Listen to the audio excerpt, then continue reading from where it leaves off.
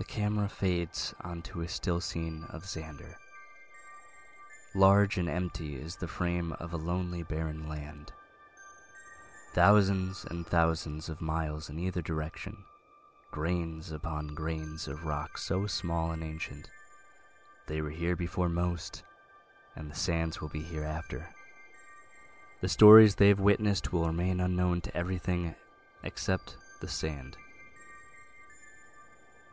The desert is dark, bathed in the light of the multicolored stars above. The image is still, on the muted pink sands as a chill wind glides by, sending a ripple of air to collect the sands in its gust as it moves through the vast desert. The camera is caught by a passing wind, as if it too is part of the desert. We pass over a mound of falling sands, and over a large dune, finally revealing the pink glow of the Coral Castle's rock. Its obelisk-like stature is intimidating, even with visible portions of it in ruins. The structure is breathtaking, to say the least. We cut inside the castle's walls.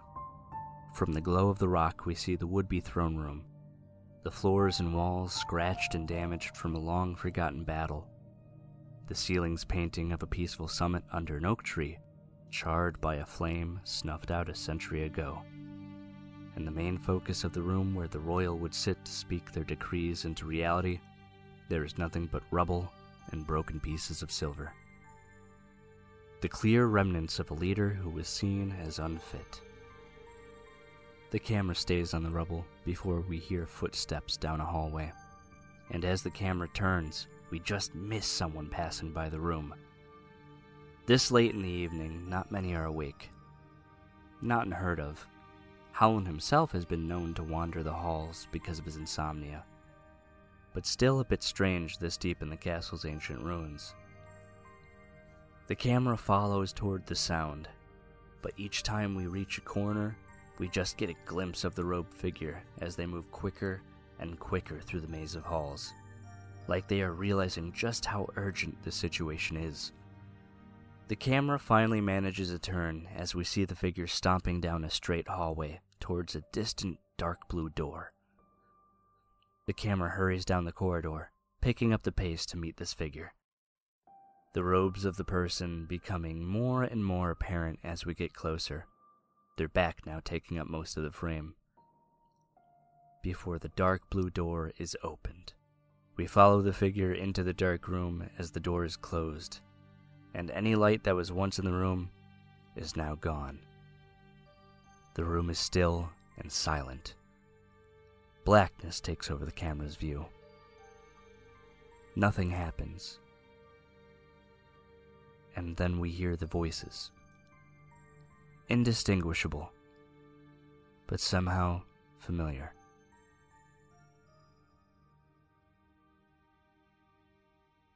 Yes, I know. He has been summoned to Marco's Pass. Is this all right?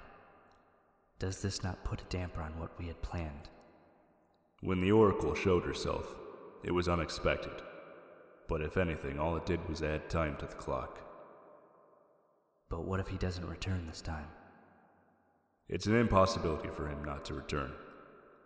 He's survived too many occurrences for this to be where he gets snuffed out. And the other two? What will become of them? Unknown. But they will be needed. If not allies, they will be great leverage. They are wild cards, but they can be dealt with. Should we kill them? Not yet. Let's see what they can do for us. Besides, they might be killed either way.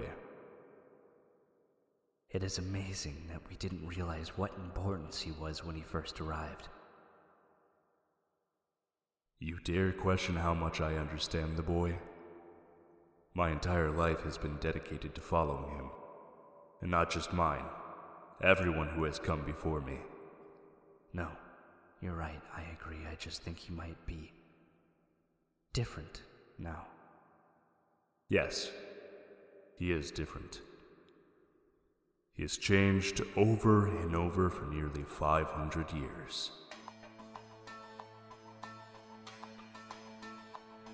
Like a fine wine, aged to perfection. You must grow and change and become different. He must face the most unknown and dangerous obstacles of this harsh world. He must brave the intensities of reality if he is to be our oblation. Our long-awaited sacrifice.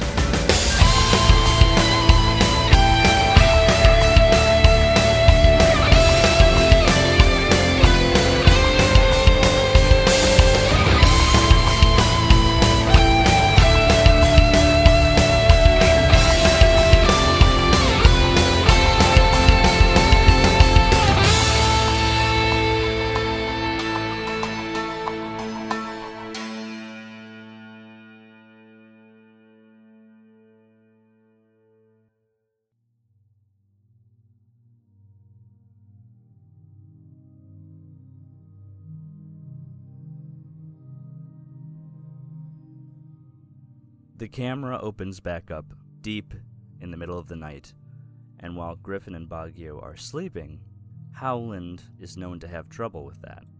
You're not in your room yet. I would say you're walking towards your room, Howland, and you stop at the door. Howland stops at his door, looks around right, and he looks around left.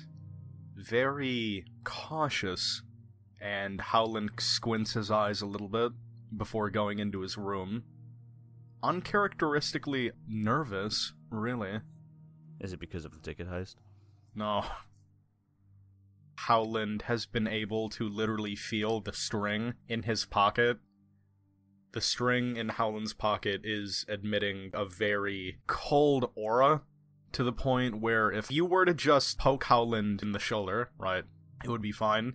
But if you were to poke Howland in the pocket, where that string is right now, it would be like sticking your finger into a pile of snow, and it's very unusual. You walk in to your room. I don't know how Howland is feeling about it, but this room is the room where you and Rib were supposed to have your new rooms together. You have your bed in the center of it, you have all of the runes that you carved onto the wall, and you have Rib's box in the corner.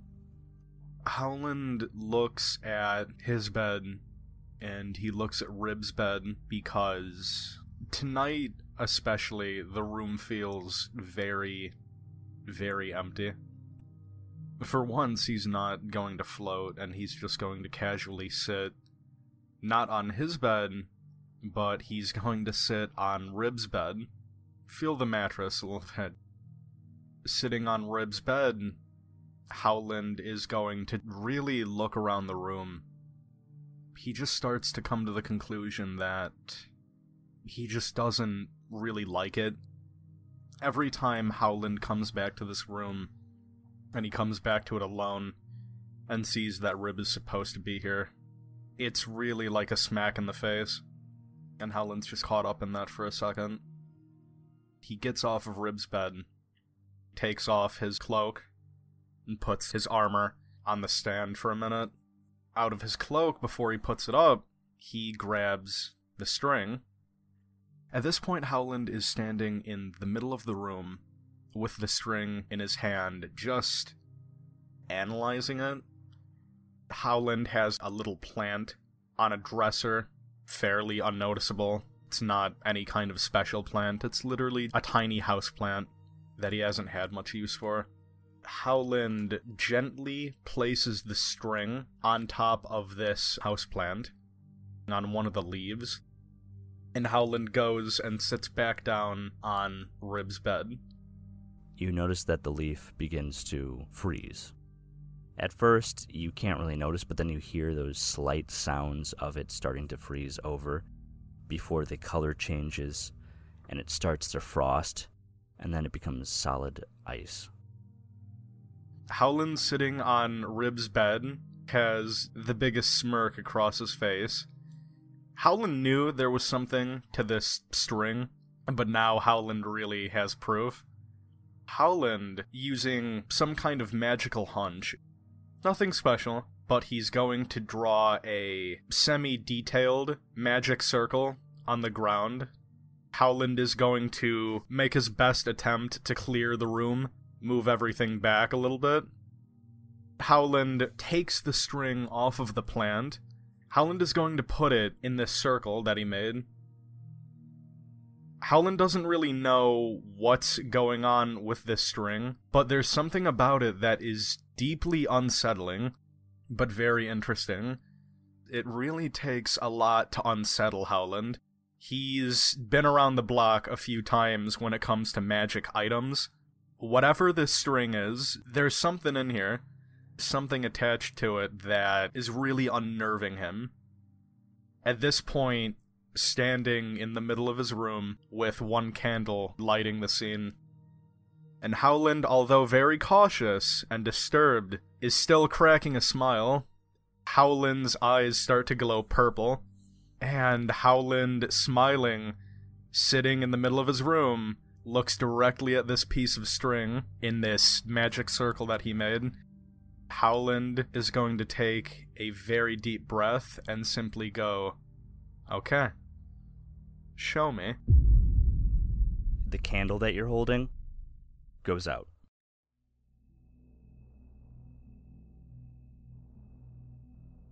There's darkness all over the room, but you do hear something now. And it's a voice, and it sounds like it's really close to your ear. And it says, "Will you need to see?" No, I don't think I will. Who are you? There are two answers to that question. I am one of the last living members of the Knights Congregation, a fairly talented sorcerer. But to give you the honest answer, I'm just a guy that saw a piece of string. Howland Rain. There's a silence before the candle ignites again. And on the wall in front of you is your shadow. Your shadow, you know it's yours, it is in the shape of you. But you notice that the teeth are a little sharper. And it says, "So I believe that me and you are tethered together then." When he says that, you notice that the string that you put in the circle is no longer there. Howland's eyes squint a little bit. Yes, I believe we are. And when you say that, the string that is no longer there, the shadow on the wall puts up both their hands, and you see now this aura red blush thread that connects you and the shadow. And the shadow says, "Are you aware of what I'm after?" and there's a smile. Howland kind of chuckles at that. Yeah, I think I know. There's a deeper silence that spreads before it moves on the wall, and it goes back and forth, and it says, "I don't just allow my string to be tethered to anybody. I am a being that knows only one thing: satisfaction. I wish to be satisfied, and I do not gain satisfaction very easily for the corporate form that I own. I am just a shadow. I am a being that wishes to have a goal. I do not want food, riches. I want satisfaction." as it's walking back on the wall. "I can cut this string at any moment. We have not placed a bond. There's not been anything to connect us." The shadow bows, and then it comes back up and it says, "What can you tempt me with?" It's no secret that you're after the oldest currency known to man. Souls are a very precious commodity, and you won't find too many other people in this castle who are exactly after what you want. Luckily for you, you are face to face with probably the only person in quite a long distance who wants the same thing you do. And more specifically, a person who knows how to get what you want. There's a chuckle from the shadow as it begins to move, and it says, I am very patient. I can stay still for a very long time. And if I wanted, I could gain all the souls in all the lands. I like souls, Howland Rain. I do not need souls. I choose to live vicariously through others. Your satisfaction will become my satisfaction. What do you wish to accomplish in this life? Unfortunately, this is the part where I may have to disappoint you. Because the only goal that I really have is the establishment of my order to where it used to be. My goal currently is to bring back the Knights Congregation in a way that Eldra Gadrid hasn't seen in a very long time. But that is a very long road. A road that I can tell is paved with a lot of blood and a lot of souls. And not only that, but if I were to get my precious little family back together, the things that we could accomplish... Ooh. It's enough said, really. The shadow on the wall shakes its head. Yes. I can sense within you. I can sense that as a goal of yours. But it's funny, humans and mortal beings. The long distance, long time future is never really what's right in front of your face. And as he says that, the shadow grabs at his chest and it pulls it apart, and you can see the ribs within your own shadow. You are angry. You want revenge. And while he pulls apart the chest, you see Malik in shadow form being killed by that big shadow that you recognize as Floral. Still smirking, I am very angry. And I probably always will be to a point. And I certainly do want revenge. But that is the more short-term goal. To be completely honest, that's very much a stepping stone in rebuilding my congregation, but a very important stepping stone nonetheless. The shadow doesn't move. Howland is going to take a seat on the bed at this point and go, "Tell me, Shadow, would you like me to achieve revenge? Would that satisfy your senses?" The shadow moves from the wall, and you scan the room as it's moving from the wall to the wall, and it gets onto the bed with you, and it says, I would be satisfied by the pure violence of a fulfilled redemption and revenge. Your happy ending doesn't truly satisfy, because that will end. There is no happily ever after. But the pure anguish and pride in vanquishing those who have done wrong against you, that would give me great satisfaction. Well, you could have just said yes, but I like your enthusiasm, because I'll tell you right now, pain, that is a delicacy that very few people know how to savor. See, Shadow, I'm a simple man. I have simple tastes. Bloodshed, violence. Nobody really understands. Sometimes it's just nice. A lot of people don't really realize that, but I'm glad. I'm very glad you can appreciate what I'm saying. As I've said, if there was any doubt, if you want to come along with me, my friend, I can promise you pain and suffering in a way that I would wager you haven't seen before, ever. The shadow mimics you, places itself in front of you. The camera is on both of you. The shadow on the left, Howland on the right, both staring at each other. Which one of us is getting cold feet, then? Howland shakes his head at that a little bit and stands up face to face with Shadow.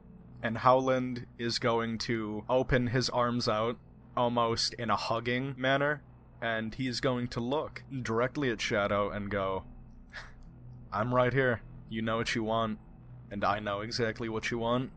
So why don't we just quit beating around the bush here? Shake my hand. Pulls out his shadow, and it becomes 3D for a moment, and it points it towards you. And he says, Come on, Howland. Won't you shake a poor Shadow's hand? Howland is going to smirk, and Howland is going to grab Shadow's hand, pull Shadow in close to him, almost pulling Shadow off of the wall, and he's gonna go, Tell me, Shadow, I'm guessing that you're some kind of demon, maybe some kind of otherworldly entity, but have you ever really made a deal with the devil? There's a pause in Shadow's demeanor before the big smile that he had stretches past the shadow on his face, so it stretches the face apart, and the eyes get in such a smile. The shadow comes closer into your handshake, and it envelops all over your entire body before it becomes your literal shadow. When that happens, you can audibly hear Howland shake a little bit. Now that Shadow is practically one with Howland and the bond is made, the room starts to grow ice all over the walls, and very quickly, Howland can start to see his breath inside this room. Howland's eyes start to flicker purple, on and off. His hands start to shake. He can see the veins in his arms right now. Takes a deep breath, just... When he breathes in, he opens his arms, and a blast of magical energy completely shatters this room. The walls are pretty much gone. It's like a bomb just went off. Both of the beds in the room are destroyed, splintered. The chest on Rib's side of the room just flew and hit the wall. But oddly enough, the rack with Howland's armor sitting on it is untouched. Howland is going to look around at all of these bricks laying everywhere, look around at his room, at the room that used to be, really, smiling, looking back at his hands, with an attitude of, now this is playing with power. But it occurs to Howland that he still has his flask on him. Howland grabs the flask in one hand, and I'm going to say he reaches back in his pocket to find the string. Looking at the flask, and then looking at the string, has an epiphany. A very... I wonder. Howland is going to pop the cork off of his poison globe. You know, Shadow, there's one detail I forgot to add in, and that's where you would be staying. Think of this like my genie lamp, and Howland is going to place the little string above his poison globe and go, I really hope you don't mind, but if it's any consolation, I'm gonna feel this.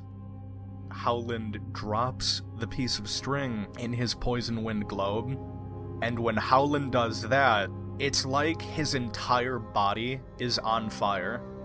He can feel his soul shake, like his soul is getting seared. Him and Shadow are now connected. Now, not only is the aura cold, but there's a very unsettling sickness present now in the aura. Howland is looking at his shadow, and before it was a simple shadow, but now, if you really stare at his shadow, It almost looks like it's boiling, or like it's on fire. Kinda like the effect you get when you're looking at something behind a flame, how it shakes and ripples. He certainly feels different, and he feels the impact. Howland trying to hold some kind of deep meditation right now to really keep his cool, because the effect is starting to simmer down, so to speak, but it hurts. This hurts like hell. Howland, keeping his composure, walks out of the room. He's going to go on a little bit of a walk. Not far from the castle, actually finds a little bit bigger than a puddle, not really a pond. But Howland looks in this puddle and he sees that before, where he used to be fairly pale, black hair, there was nothing too crazy going on. Howland now sees that it hasn't really taken full effect yet, but you can almost see a blackness starting to creep in if you really look at the edges of Howland's eyes. Howland isn't sure if it's going to spread, but there is now a certain blackness there. And moreover than that, if you really stare at Howland, some of his veins have quite literally turned black. Although it's not really too concerning for Howland. It's something that Howland figured would happen, and as he's looking at his reflection, the water that he's looking at freezes over, and he looks up and the plants around this oasis are dead.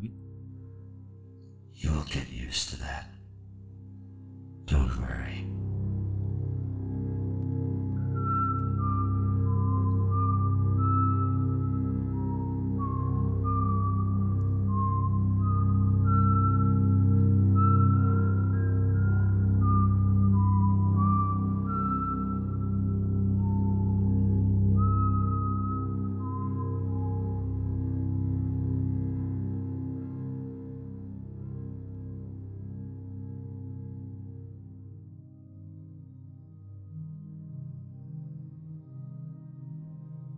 The camera opens above a sleeping griffin, and the camera fades into a scene inside of what Griffin is thinking. You're much younger than you can recall, but you know it's you because you are in the point of view of yourself, and you're in a dark, luminescent room. Griffin turns all the way around, does a quick 360, and then he starts walking forward looking for something. You see, as you walk through the shadow of darkness, it looks like a door, and the only reason you can tell that is because there's light beyond the door that is shining through the cracks of the door. He walks up to the door, and he slowly reaches for the doorknob, and he puts his head to the door to see if he can hear anything. Roll a perception. 4. You can't hear a lot, if anything. You do hear voices, you don't know what they're saying, but then you hear painful gasps. And every time you hear a painful gasp, the light surrounding the door grows brighter. And then when the gasps go away, the light fades. I have to go through this. Griffin slowly turns the doorknob, cracks the door open.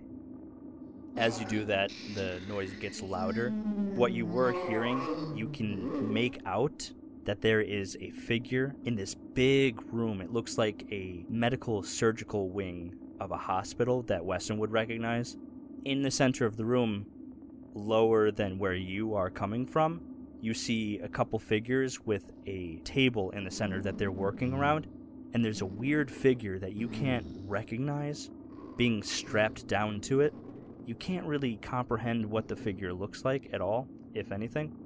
But the people surrounding it, they look like they could be doctors, and they're walking around it. They have these tools, they touch it, and every time they touch it, it looks like there's a zap, but it doesn't look like electricity. And the thing strapped to the table screams again.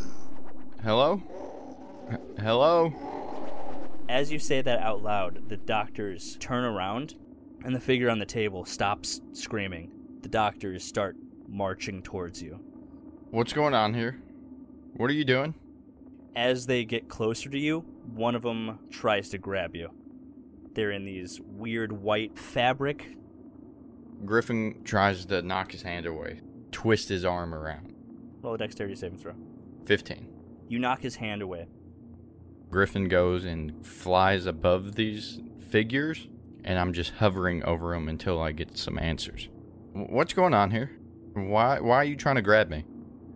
The doctor that was trying to chase you is looking up towards you, and you see that he's making signals towards other directions of the room. The room that you see is illuminated by the lights in the center, and it looks like a big circular room with multiple doors coming around. And while this guy is making a bunch of signs towards the doors, what you notice in the center is the second doctor, who is continuing and ignoring the situation with you.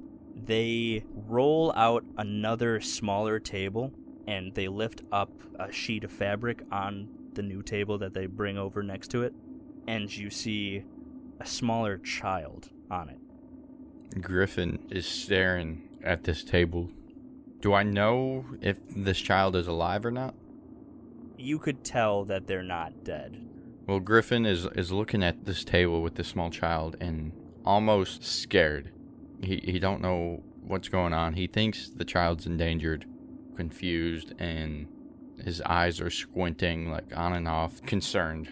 As you're staring, you see that the doctor holding that tool that zapped the weird, incomprehensible character figure on the other table.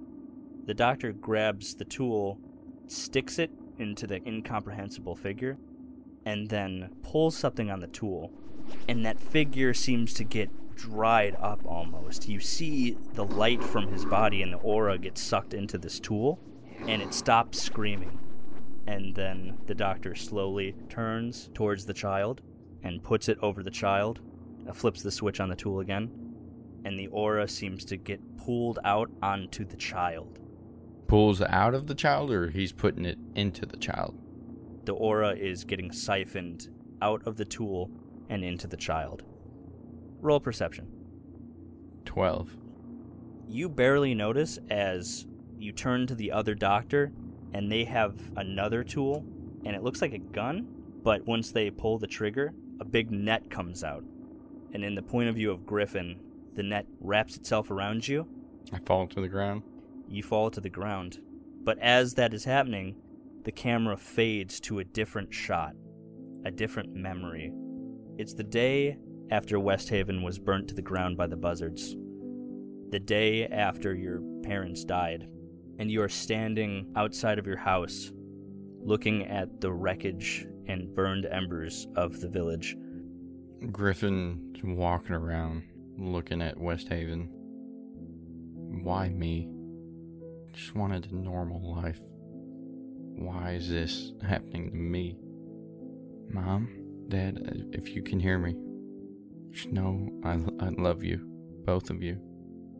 You're walking around this area where all of the buildings are smoldering ash at this point, and a little tinier hand is placed on your shoulder. Griffin's startled and turns around. And what you see is another Aarakocra just like you, except this one is an owl Aarakocra, nearly the same age as you, and he says, "Why us? I barely got a chance to talk to you yesterday when you first moved here, but seeing as you're going through the same thing that we are," and he gestures behind him where you see two other figures. They're two different Aarakocras as well. Griffin would recognize them as Autumn, the Quetzal, and Peter, the parrot. Do I know you? No, you don't know us, but I think us survivors should stick together. What do you say? And he holds out his hand for a shake. Hi, my name's Griffin. Shakes his hand. After you shake his hand, he smiles and he says, "Well, I'm Smoke." And as he says that, the camera is on his face, and his whole figure and the background around it fades, just like smoke, into another scene. And this is one that Griffin hasn't lived yet, but he's on a boat. He's on a large, humble vessel. Howland is behind you on the boat. He's climbing up the crow's nest, and you see Baguio to the left. You can barely tell what's going on. You can barely see anything. It's all in this blurry scene. You can't really tell what exactly is happening. The only reason you know what any of this is because of the vision you got from Keebler. Griffin doesn't really know exactly when this is or what is happening. He just knows from the vision that you guys were heading towards this big wall. Margot's Pass, yep. And Keebler said that this was at the end of your journey. As you're staring up at this big wall, you hear someone behind you. It's in this weird voice that you can't really make out. And they say, "I'm not crazy." Griffin turns around. Who just said that? And when you turn around for that split second, you do not recognize this figure whatsoever. And it's already blurred and murky in your mind. But as you turn around and you have that brief glimpse, your body is engulfed in flames. And as the flames are going up above your body, you're in great pain. I can't. I want to scream, but like, do I feel it? I feel like I feel it in the dream, right? You recognize that this is a dream and that you should be in pain, so therefore, in the dream, you think you are in pain. But physically, you are not. I don't even know how to do like a voice of being burnt alive. Griffin is, absolutely freaking out. Patting his arms, hitting his head. I think Griffin jumps off the side of the boat into the water. As you jump out of the boat and you're heading towards the water, in your point of view, we see the water coming at you. And then you hear, "Griffin, Griffin, Griffin, wake up, Griffin." And before you touch the water, it cuts to black, and you wake up.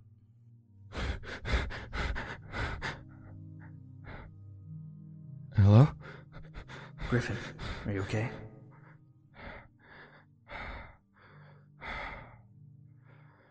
I don't know. What is this? Well, you were having some weird nightmares. I don't even know what it means. Well, of course you're worried about Margot's Pass. Is this a sign? Am I not supposed to be doing this? I mean, that's up for you to decide, but you're the one who made that spooky deal with Keebler. I know, but I didn't think it'd be like this. As long as we can make it there and you don't actually die, I think we can be fine. I mean, for one, we have an idea of what's going to happen, right? Yeah, I guess we do. There's a silent moment for a second as your body starts to feel like a little bit calmer now that he said that. I don't know what that last one is, but the first couple dreams you had, I'm sorry you're still thinking about that. You saw the dreams too then, right? Yeah, I was there with you. Who was that little kid? Was that me?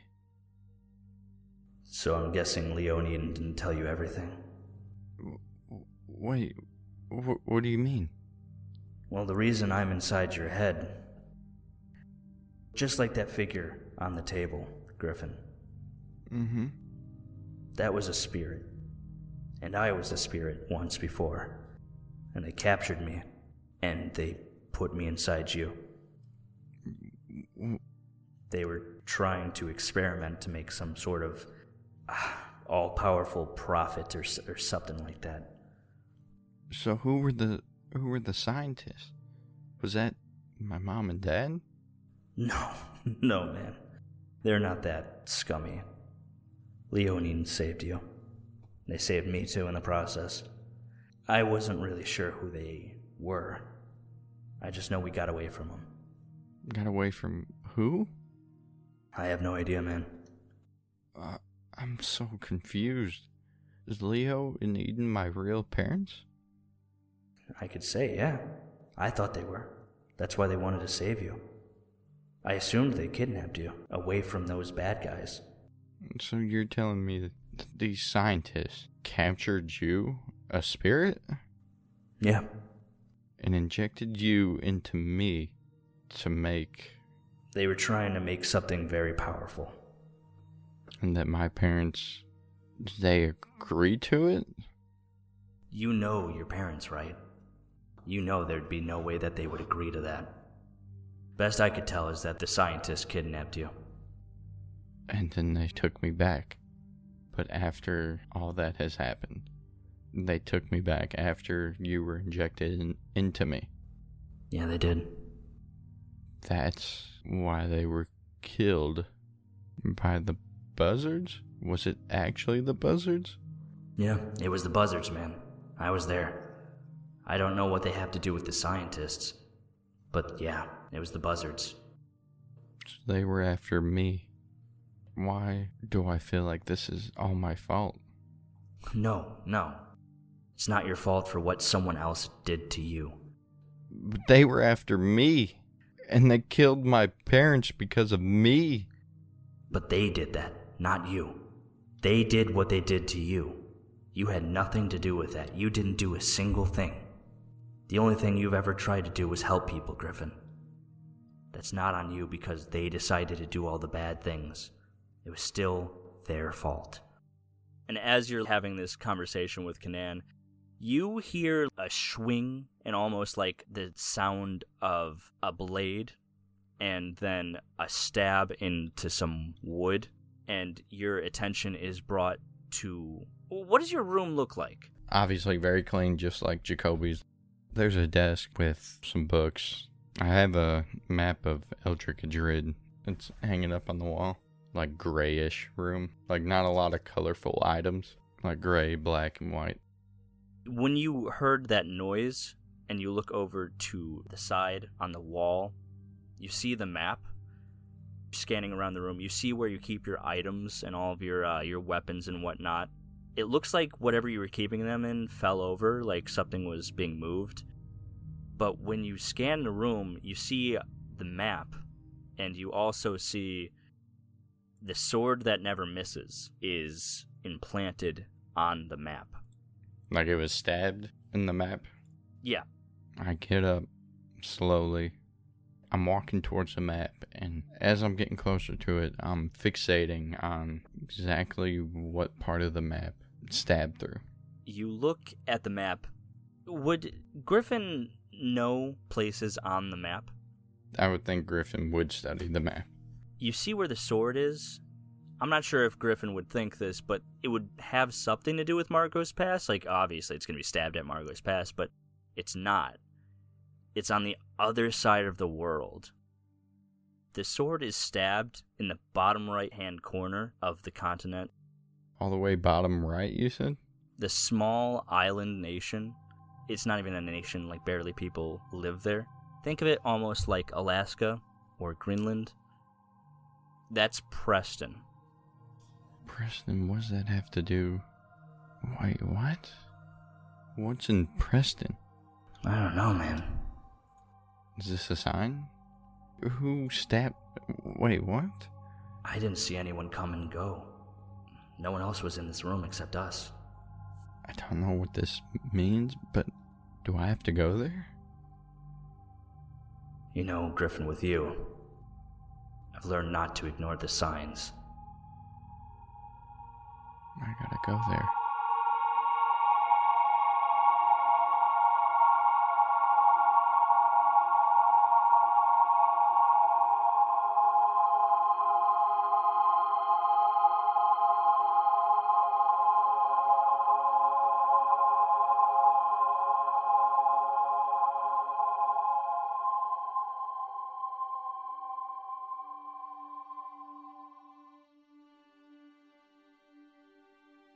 It's nighttime at the Coral Castle. Baggio is asleep in his bed. Thank you.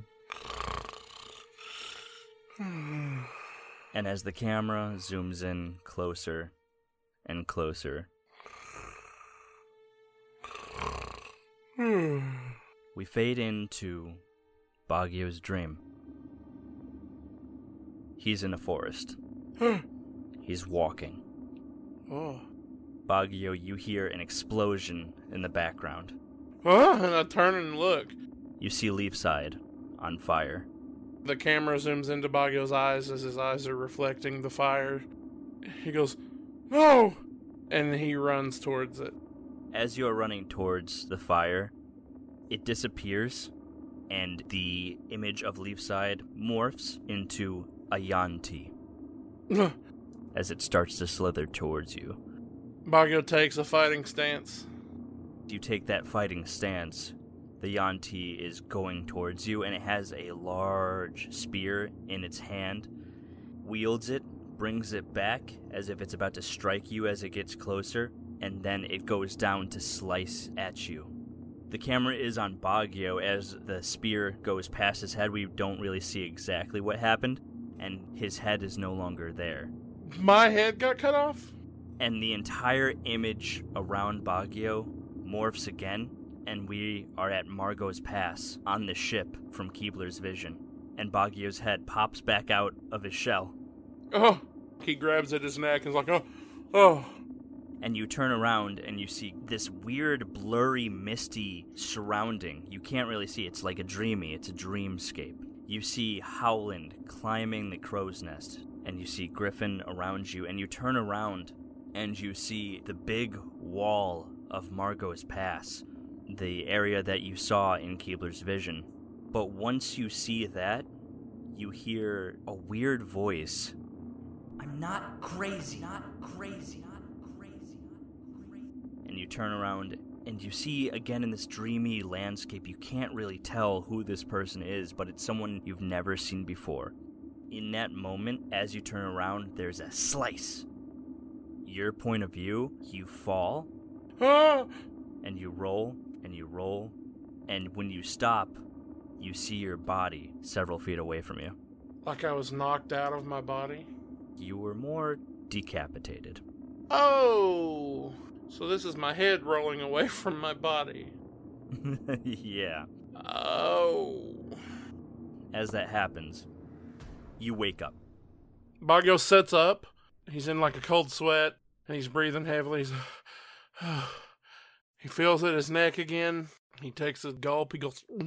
He looks around his room. As Bagyo looks around, you actually see a weird sight. Okay. You see Umaiza in the corner, and it looks like she's ballroom dancing with Kyle. And Kyle is not having a good time. Oh, Kyle, I didn't know you danced. I don't. I really don't, Bagyo, please. I don't know where you picked this girl up, but please, you need to stop her. She's part of the crew. That's right, a little, what is this?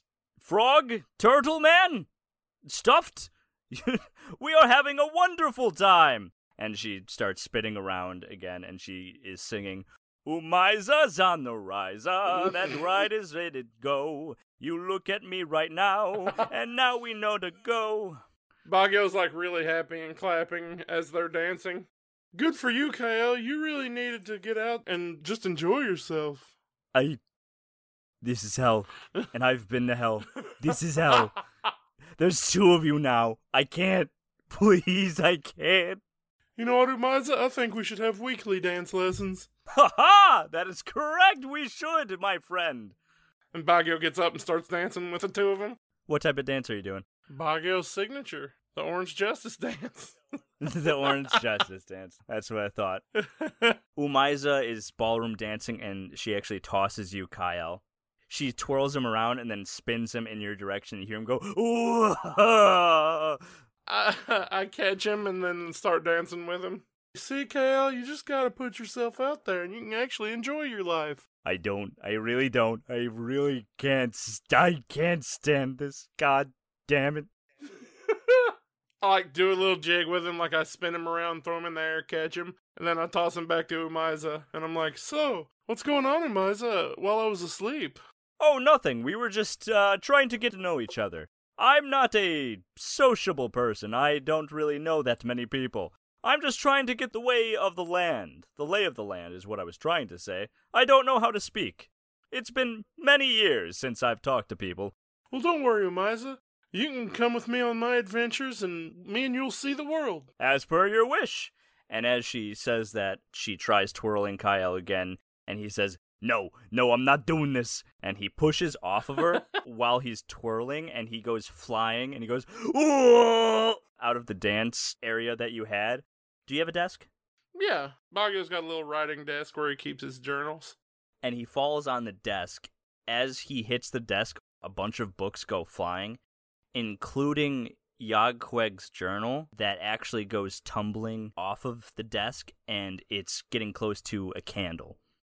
Baguio sees all the books tumble, and he's like, oh, well, that's not so bad. And then he sees the Yagqued book, and he's like, ooh. At first he's like, oh, that's not so bad. Oh! And I step of the wind. There's a flash, I'm gone, I reappear, and I've got the book, and there's like a little breeze that blows through the room. Picture the would-be music that was there. It stops. Umaiza's. Her little reality warping, playing music in the background, yeah. Yeah, yes, exactly. Like, her demeanor changes, and she says, Baguio, you seem to have more value for this book than any other. Baguio stands up, and he's got like a somber smile, you know, like where your eyes are like halved, and your mouth is smiling. Blows the dust off the book and kind of wipes it with his hand. He says, this book, as he very gently lays it back on the desk and blows out the candle, this book belonged to my master. Ooh, your master. What was their name? Yagqueg. What is in the journal? His life and his teachings, things like that. Fascinating. And she turns around really quickly, and she has glasses, and she actually has a pencil in her hair, like her hair has been put up in a bun. She looks like a student. A desk forms in front of her, and she sits down, and she says, please, teach me some. Baguio turns towards her and says, oh, would you like to hear something? And Kyle, floating in his little turtle-stuffed animal form, floats over, and he says, please, anything but Bible verses, please. Umaiza snaps her fingers, and Kyle turns into a little student with his own little desk in front of him. But he's like strapped in. Yeah. She points to him and says, shh. Begin, Baguio. Baguio grabs the book and opens it. And Baguio opens to a relatively random page in the journal.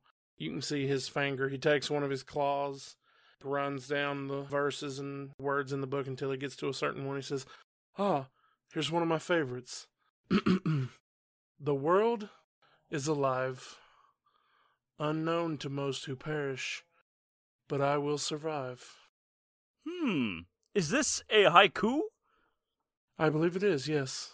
Master was all about not only training your body, but also training your mind. And he found poetry and literature to be very important to that. Why is this one your favorite? Because I believe that the world is alive, and I believe that every life in the world is important, and it must be respected. I like this. Tell me another. Baguio goes, all right, and he fans the book and flips to another page. He goes, the crickets of the forest buzz on through the night. The sun has vanished, I'm sure they must say. We will die, nothing now in their sight, but the cycle starts anew with the next day. And that one means what to you? Master would read this to us during his weekly sermons, and this is another one of my favorites that I would always like to hear him recite. To me, this one means, despite any bad or misfortune or unhappy moments we might face, each day is a new day, and the world keeps turning. And we shouldn't dwell on our mistakes and failures, but instead use them as stepping stones into the future. This Yagqueg must be wonderfully brilliant. He was the smartest person I've ever known.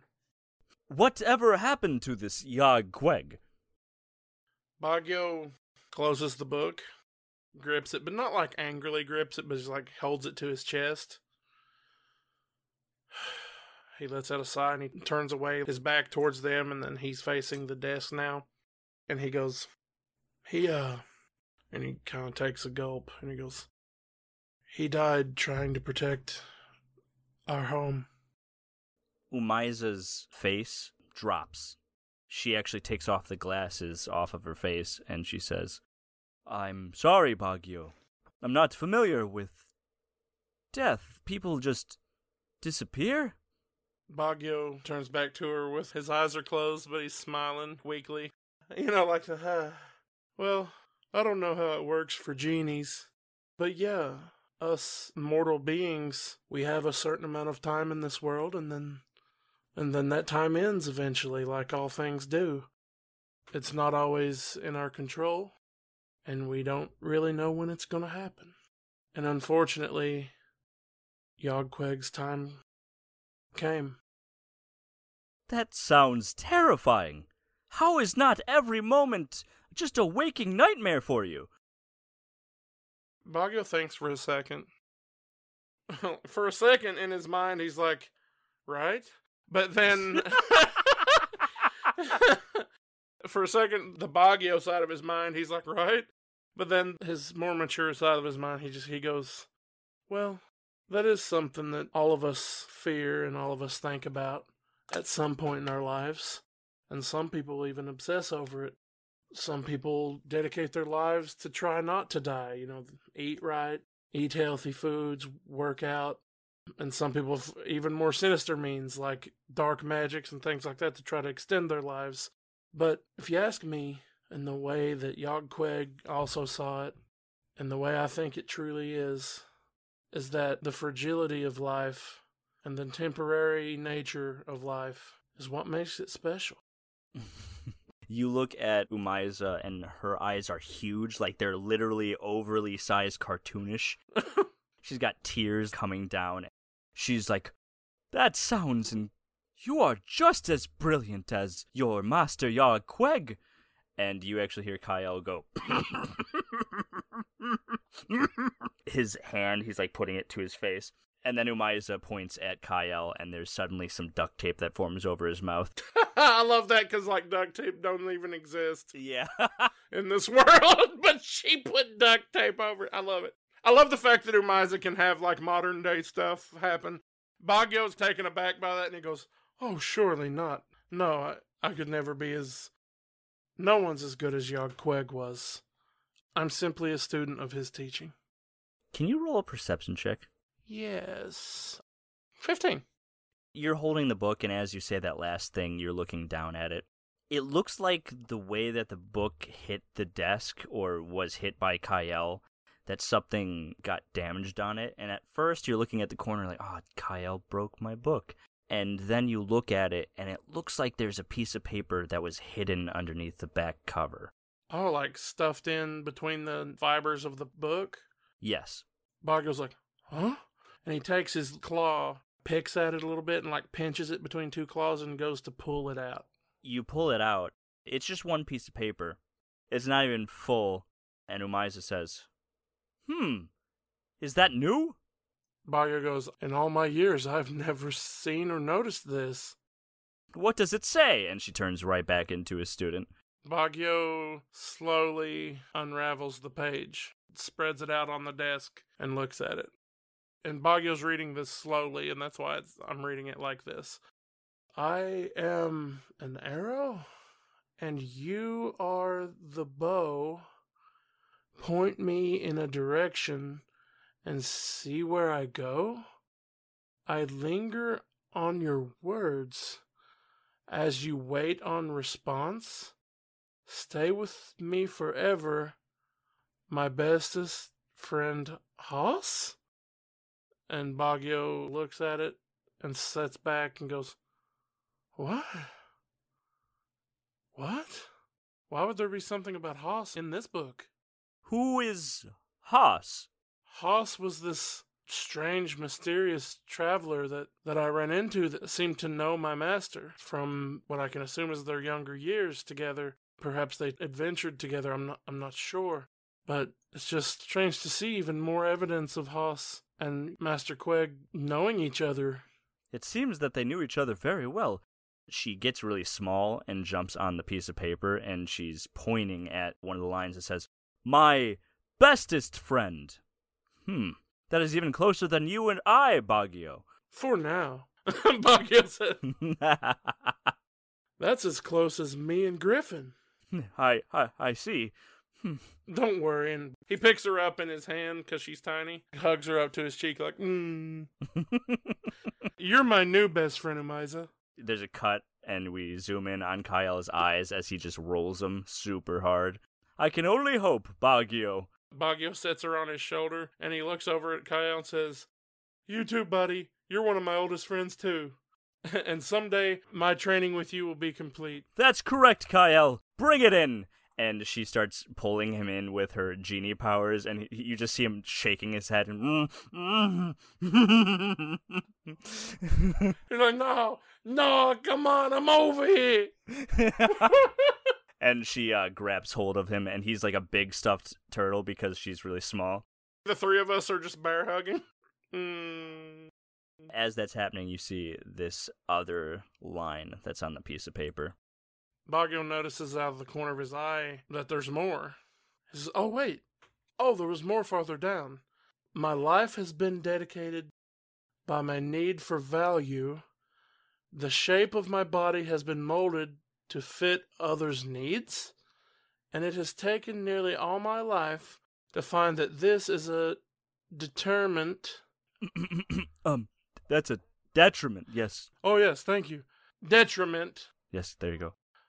I have walked this world countless times at the behest of a friend, quote unquote, as I'm sure most do as well, but I will not continue this line. I was hoping for a clever rhyme. It never came. Yeah, that's just a statement. You see other statements. They're statements. They're just like a couple sentences here and there. I cannot respond anymore. In my great panic, I have lost.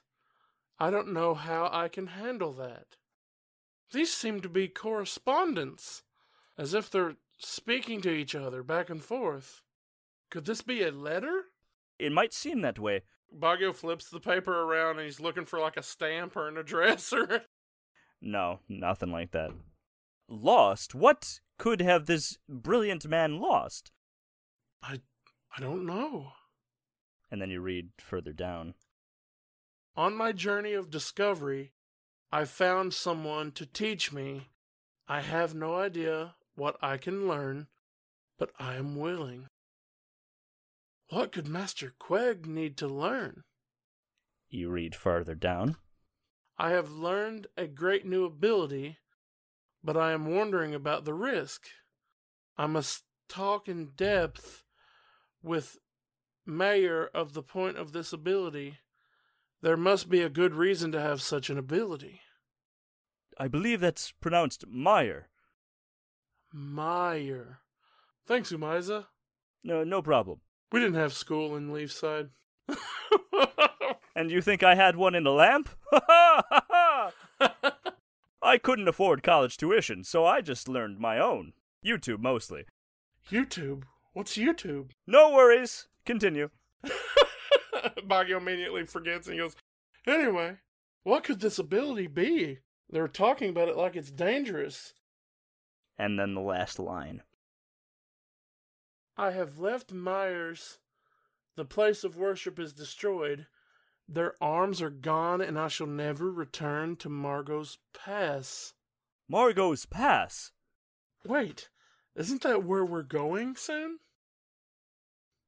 I'm sorry, I imagine Baguio looks at the camera. Isn't that where... Baguio looks at the camera, that's where we're going. Yeah. Umiza looks at the camera. It is Baguio. We just got a letter, wonder who it's from. She says, that is peculiar. We are going to Margot's Pass, and your master crossed it, and met with this person named Myers. Meyer. Or Myers. There's no apostrophe there. I cannot tell. What is this dangerous ability they keep talking about? I have no idea. And did this mention someone having their arms missing? It certainly did, Baguio. Baguio's like, yeesh. Umiza gets really close to her and she says, are we cool with that? Is that cool? Is that bad? When normal people lose their arms, they're gone forever. Do you mean like this? And she popped off her arm. Yes. Or like this? And she pops off her other arm. Or like this. Or this. She just keeps pulling off arms like they keep growing back and she keeps pulling them off. Baguio's like, yes, exactly like that, except we've only got one set and once they're off, they're off. What? They don't grow back? No. Ah! Exactly. That's why I'm so shook about this. And would Yog Queg have done this? Not unless he knew that it could be done safely. And this all seems like stuff that happened a long time ago, and last I saw Yogqueg, he had both of his arms. And what of this Meyer? Never heard of them. Baguio, do you get scared of Margot's Pass? After all, you did have a vision that you would perish on this journey. And Baguio looks back at him, eyes, he's like, how did you know that? You talk in your sleep, very heavily. Oh, well, yes. Who is Isabel? Oh. Oh, no. She said, isn't that the place that you had the vision that you were going to die? As casually as you say that, yes, it was. So, are you ready for tomorrow then? I don't know. I'm ready as I'll ever be. I'm not gonna lie, though. I'm afraid. Well, I have no choice, Baguio Ubo. But I will be there with you, and hopefully soon we will not have to worry about this anymore. And she grows up larger than she was. She was on your shoulder, and she jumps down, and she looks up into the sky outside the window, and she says, "It is still hours before daylight. You should get some rest." Baguio goes over and looks out the window. I think you're right. You should get some rest too, Amiza. Of course. And she picks you up and puts you in the bed. Aw, she tucks me in? Yeah. She puts the covers right past your shoulders. She says, "Oh, don't forget your sleepy time, friend." And she puts Kyle right next to you with the duct tape still on his mouth. Baguio's like, "Oh yeah, thanks." And he grabs Kyle and pulls him in and goes, just snuggles into him. You just see Kyle just like... Baguio drools in his sleep, so... Tears start coming out of Kyle's stuffed animal eyes as the camera pans away from that towards the window. And as the camera moves, it falls from the window, facing towards the ground. Just before crashing onto the castle's architecture, a passing wind pulls the camera to face the starlit desert. The moon hangs on the horizon, dipping slowly beyond the sands. Hours fly by before the stars disappear, replaced by a blinding, inescapable light, cascading the dunes and turning the once dark landscape bright pink. The time for rest is over. It's time to go now, on your Eldritch journey. You sounded so enthusiastic. He sounds so defeated. It's time to go now, on your Eldritch journey. On your Eldritch journey! Eldritch journey! Bless you, you're blessed. Papa bless. This is the first episode of One Thing to Alter. Going to Margot's Pass. Margot's ass. Am I right or am I right? Yeah. Am I right, ladies? That is a good question to ask. Who is Margot? Who is Margot and why is she passing? And how big is her ass?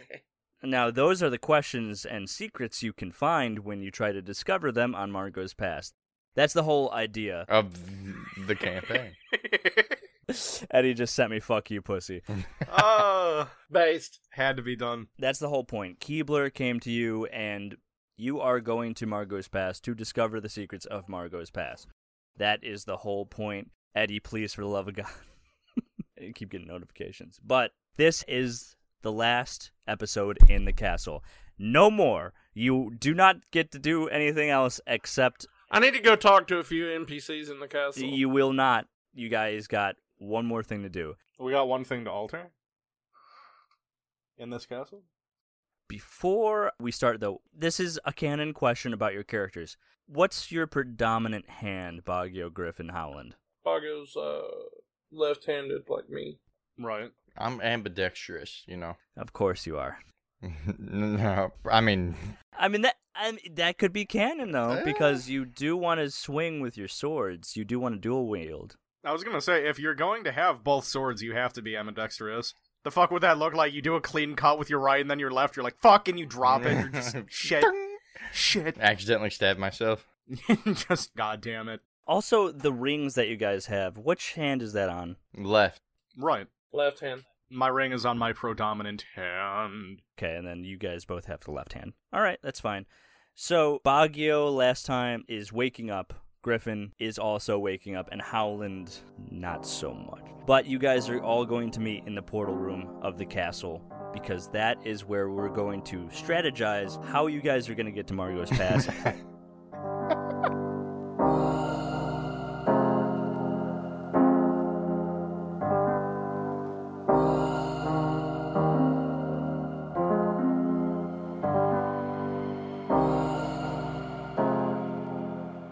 The camera is on the portal room as the door opens, and Griffin, Howland, and Baguio, you walk inside, and we see all of the portals. They're all dormant right now, so they're not as bright, and they're just going across the room, floating in general directions. And you see Magwell phase through the ceiling, and she says, "Hello, boys." Hello, Magwell. Magwell. Howland doesn't even say anything to that. Howland is just staring. Hello, governor. I'm trying a new voice. How's it sound? I don't like it. Okay, good day, mate. I like that one. It was just the same one. You're gonna regret that. Wait, are you trying to retcon Griffin's voice, Wes? No. That was just like that was canon. She floats down towards you and she says, "So today's the day. You're going to Margot's Pass, right?" Yep. It's what it seems. Do you know anything about this place? Any intel you could give us? Any advice? Don't die. It's very painful. Yeah. Right. How did you die, Margot? My name's Margot. How did you die, Tina? Sorry, I was thinking about Margot's past. I was thinking about Margot's ass. My bad. I was just thinking about Margot's big ass. How did you die? I died in the battle at Falcon Tomb when we were ambushed. Did it hurt? Yes, I just said, yeah, it hurts quite a lot. Wait, no one resed you? This is the best I got. Well, you look lovely, even still. Oh, thank you. And she tries to hug you, and she phases right through you. You get a chill up your spine. Ooh. Do a charisma check. Oh, really? You trying to bang Magwell? She's a ghost. You trying to convince yourself, or?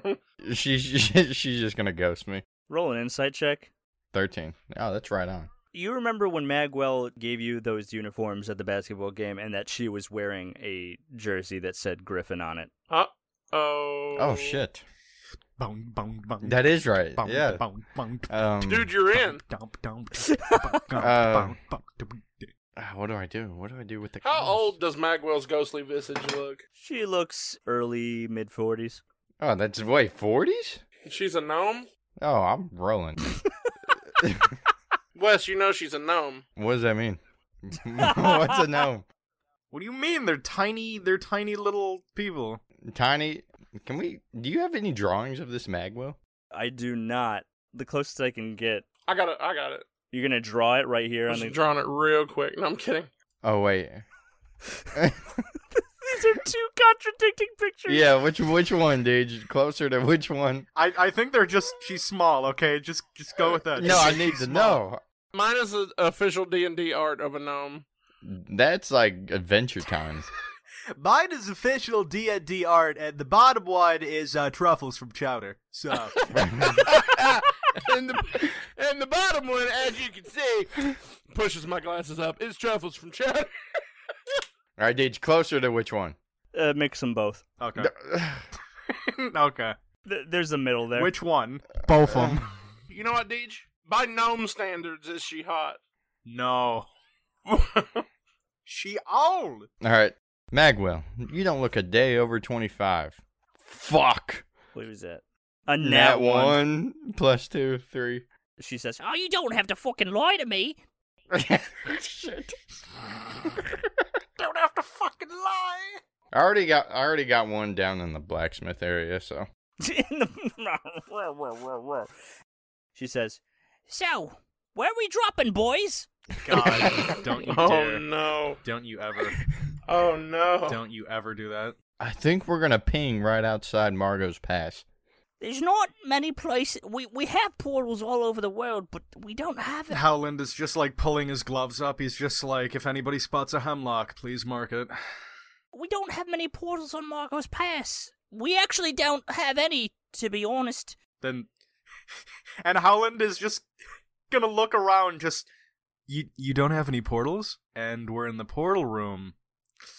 Do you see the dilemma? Not on Margot's Pass, Howland.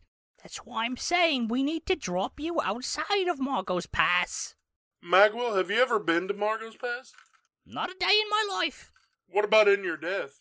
Ah, those were the days. Oh wait, I'm still dead. Okay, so anyways, about that pass. What's the closest thing to Margot's Pass you got, Doc? We've got a few. One is Jacoby, which is right. And she points to a map. Out of game, I don't want to take Howland to Jacoby. So. I was just about to say, literally the second that she said Jacoby, this was just Howland looking at that fucking map as soon as the word came out of her mouth. It's scary Knuckles looking at Flapjack with his eyes popping out. Knuckles just like literally out of his mind on Candy looking at Flapjack like he's gonna murder him. Out of game, this is you guys strategizing about what you want to do to get to Margot's Pass. If you want to look at the map, Jacoby is literally at the mouth of Margot's Pass, but like you said, Baguio, I understand you not wanting to take Howland. So wait, well, hold on. Where is the... This map isn't labeled. Yeah, maybe a labeled map would be nice. Yeah, where's the labeled one, dude? I have the label one, it's right here. There's Jacoby. Okay, Preston is down here. Preston's a freaking mud hole, dude. I don't want to go there. Oh, Leafside. We go to Leafside. No. So wait, No. Margot's Pass is just that land? Okay, so you're not in Game of Thrones. This is the best way to describe it. Game of Thrones, there's this thing called the Wall, and it crosses over an entire continent. So when you think of Margot's Pass, think of it as that big around, but it's basically a bridge between the western half of Eldridge and the eastern. Wait, listen, we can go to Jacoby if Eddie promises not to kill my friends.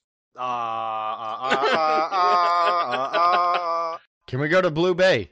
Why don't we go to Leafside? Huh? I'm afraid there's not much to go to. Let's just go to Jack Tonic. That's actually a Genasi prison island. Dude, Jack Tonic sounds like the biggest bar in the fucking country. Jack Daniels and tonic water. Jack Tonic, yep. It's actually not a bad name for a bar. It's not. It's actually not a bar. So we can drop in a fucking prison. Wouldn't that be something to start our journey on? How about we go to Mingale? That's right on the other end. And really far away from Jacoby. Oh, that's Minglay. What's going on with Blue Bay? Blue Bay, we do have a portal near there. It's in the center. You'd have to take a boat. I can fly. It's true, Griffin can fly. I don't know if he can fly that far. It's actually quite a distance from Blue Bay to Margot's Pass. Alright, dude, where the fuck you want us to drop, dude? Weston's like, dude, I can make it, I can fly. And she's just like, I really don't think you should. And he's like, I can make it. She's just like, you can't fucking make it. We're like, hey, let's go to Blue Bay. No, you can't make it. Let's go to Mingale. Well, blah, blah, blah. Let's go to Jack. That's a prison. Can I just say real quick? DJ keeps saying it's Minglay. That's a gale, dude. It's Minglay. It just says mingle. It's Galay. Mingule. Why don't we just drop at Fables and just work our way up? Now let's just go to Preston and say fuck it. I'm down. I'm down. So David, out of game, explain what all of this is. We know what Jacoby is. Jack Tonic is literally a fucking prison. Blue Bay is what? So picture Lake Michigan in size. Actually, this is a good idea. I'm going to post Eldridge Gadrid for size reference. I have put Texas in there to show you how big Eldridge Gadrid really is. Good thing you posted it again, just so we know. No, Eddie, look. But Texas. I figured. That's boring old Texas, dude. Texas is literally like a tiny piece of Xander. Yeah, so you can see how big Eldra Gadrid really is. Can we say that people from Eldritch are dumb? Okay, but again, what is Blue Bay? Is it like a shanty town? Is it a prison? What is? It's a port town. First of all, Blue Bay, is that the island right there? It's so small. I can't see it, dude.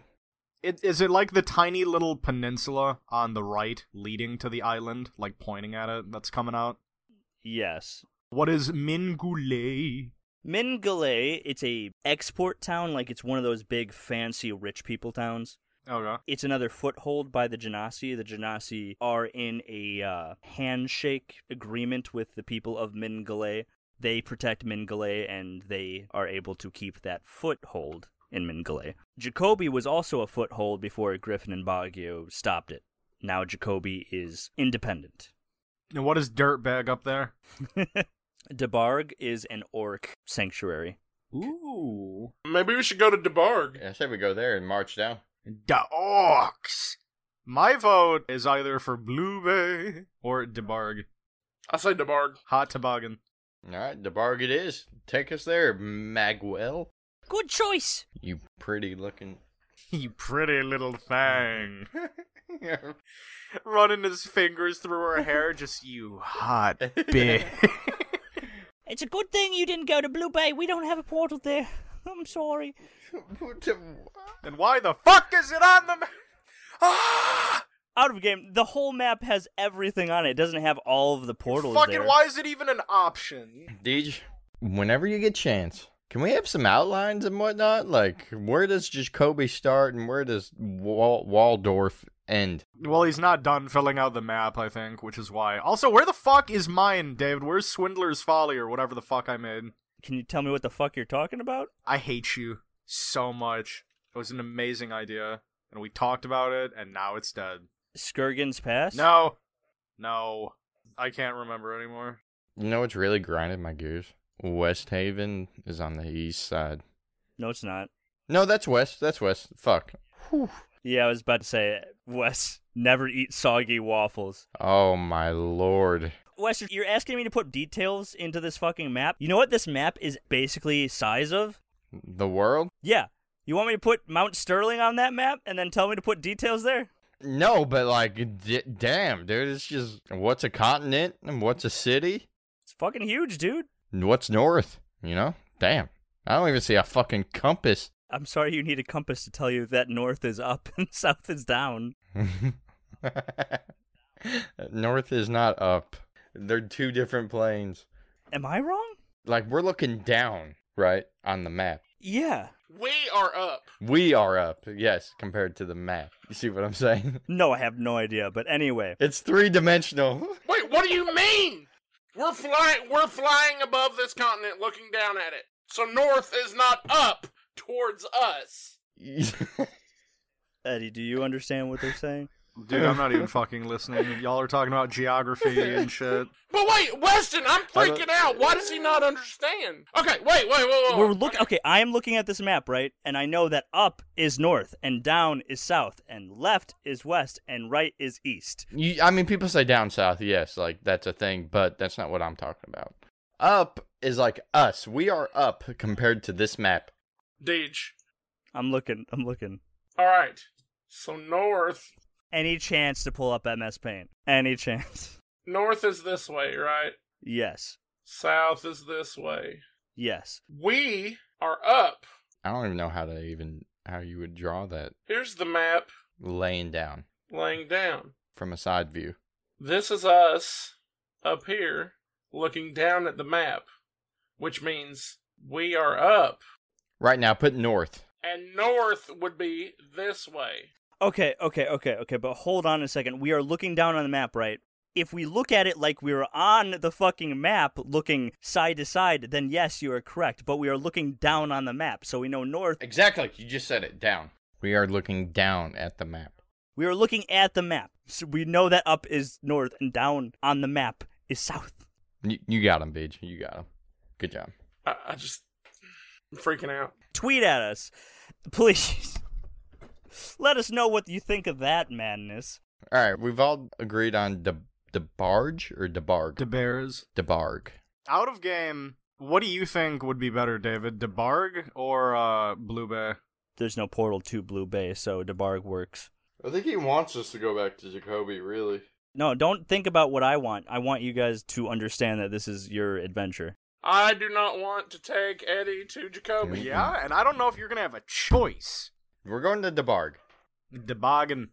Magwell begins to open a portal, and she says, all right, one portal coming up. And while she is over there floating, you hear a cough behind you. Griffin turns around.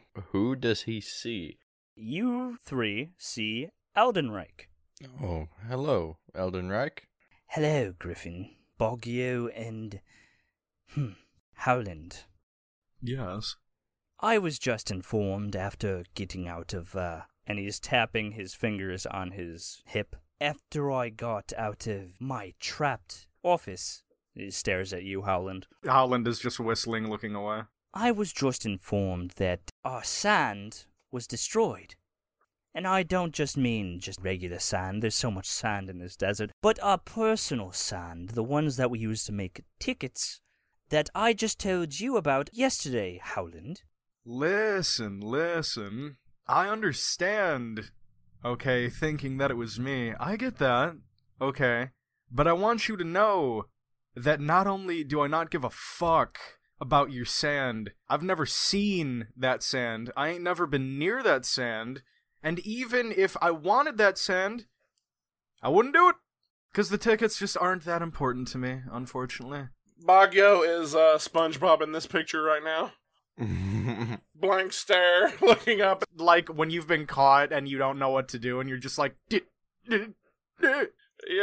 Yeah, and he's gonna go, as a matter of fact, sir, I will have you know that I was playing a card game with Griffin and Baggio here all night. So it couldn't have been us, because we were together the entire time not doing that. We were playing Duel Monsters. Yeah, it's great. Griffin then goes next to Howland, wraps one hand around him, and then stares at Eldenreich. For you just to be throwing these accusations around, we have bigger fish to fry right now. So if you excuse us, we have a mission to do. Howland is just gonna look at him and he's like, listen, buddy, if you want to swing at Daddy, you better come in here with proof. You best not miss. Yeah. You best not fucking miss. Can you roll deception? Where was the lie? That was a statement. No, you said you were with Griffin and Baggio the whole night. Okay, I thought you wanted me to roll for that. I was like, dude, you fuck yourself. My ass. No, roll a deception for the whole thing. Oh! He don't miss! Oh, you best not miss! 24, you best not miss! It's what I fucking said. Except when he says that and you finish what you're saying, you said, where's the proof? You see Dwink step out from the hallway into the doorway. Which one's this again? That's Arya's boyfriend, the one that you guys were like, hey, yeah, you can come back later. So the actual witness to the evidence that you guys were not playing cards the entire night. Roll with disadvantage, Howland. Damn it. Oh. Another deception. On 11! Since Griffin and Baggio are aiding him in telling this lie, there's an actual D&D rule where if someone helps someone do a skill check, it adds 2 for each person helping. 11. Plus 2. Okay, so 13. Plus 2 more because Baggio's helping as well. So that's 15. What did Baggio... No, wait. What did Baggio do? Said we were playing Duel Monsters. So yes, I did say something. There you go. I'm going to roll with advantage because of Dwink. Alright, just know Dwink's got it coming to him. When I get back... Yeah. I literally wanted to kill Dwink, like, before. Like, just because I, like, fuck him. Now! Oh, now. Oh. Yeah, no, now I can promise you Dwink is fucked. Like, ooh. DJ, as a DM, I hope Dwink was worth it. That's all I gotta say. Yeah. Yeah. No, literally, I hope it was worth it. I really do. You just signed your own death warrant with that NPC, buddy. You just fucked him. You just Twink is literally fucking dead. Also, I want to tell you right now, in Baggio's head, if you look over, his hand is open palm right now. He's got Stunning Strike ready. On who? Aldenreich or Dwing? Anybody who can get it. Oh, it's just like the SpongeBob thing where Squidward just, hey, I surrender!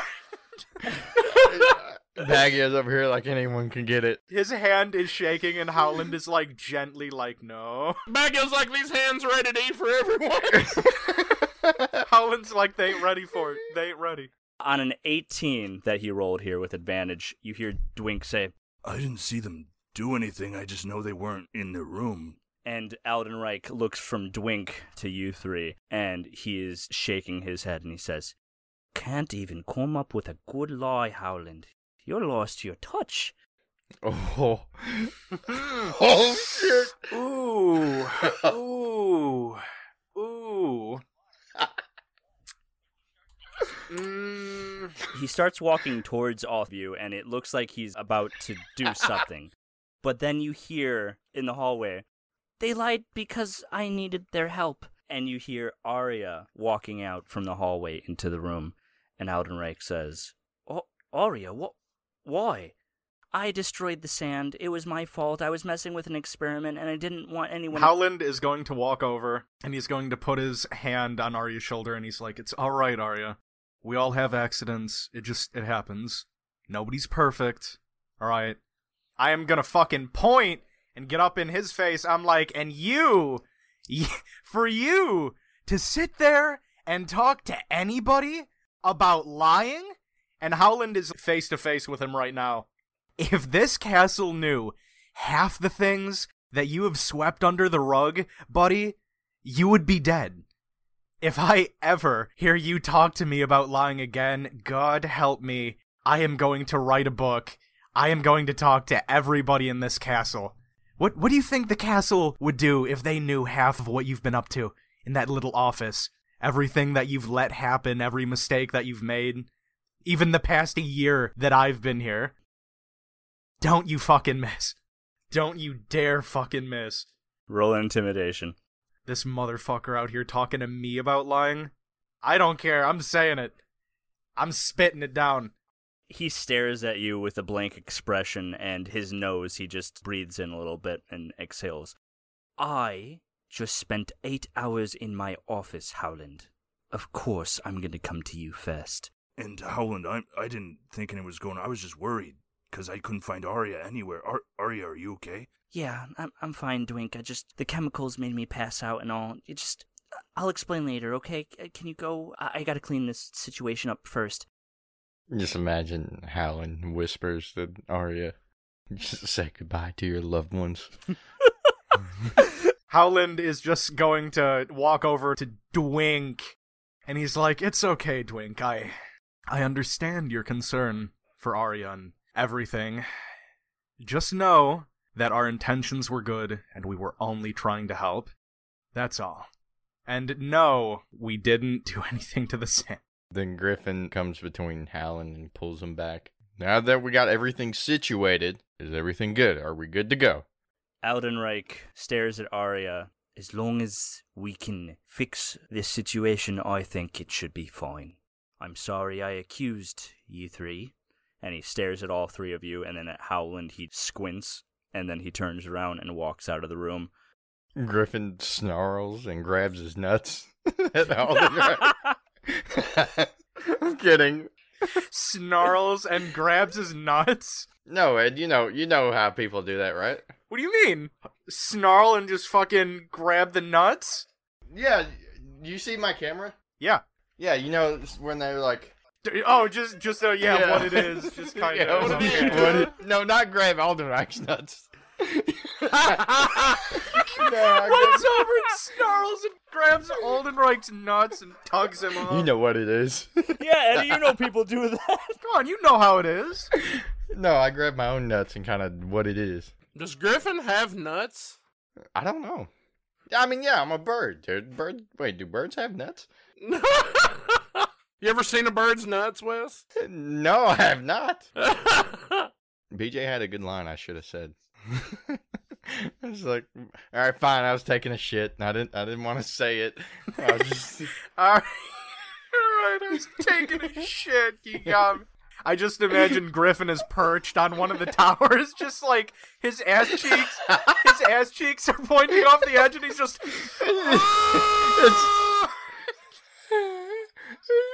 It's just hitting people walking underneath.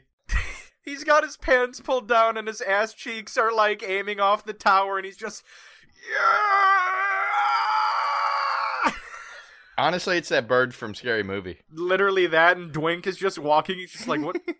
Ah! It's raining. What? Forecast. Just gets covered in shit. Hey, David, can I do something right now? Can I do a little mini moment? As Aldenreich is walking away, can I look at him? Roll a persuasion. I think that's how I'm going to do this with this. That works.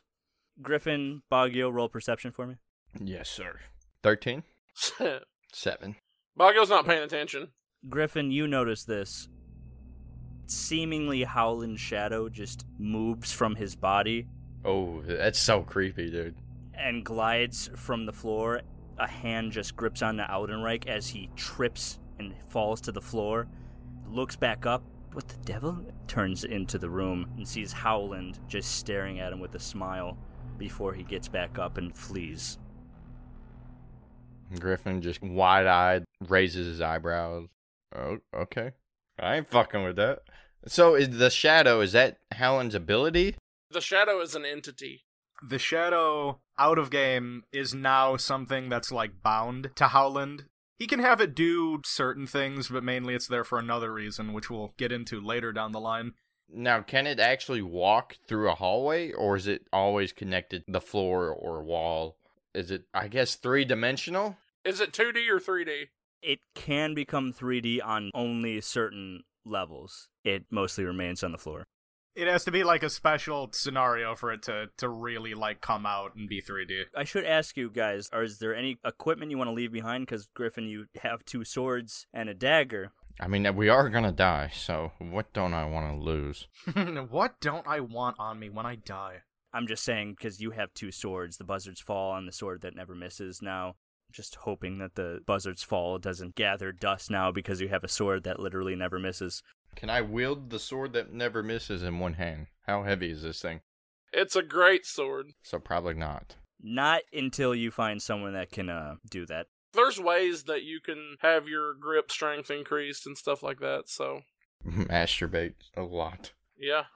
Also, when you notice the shadow move, Griffin, you notice that there's a different appearance from Howland. He looks different. Sinister?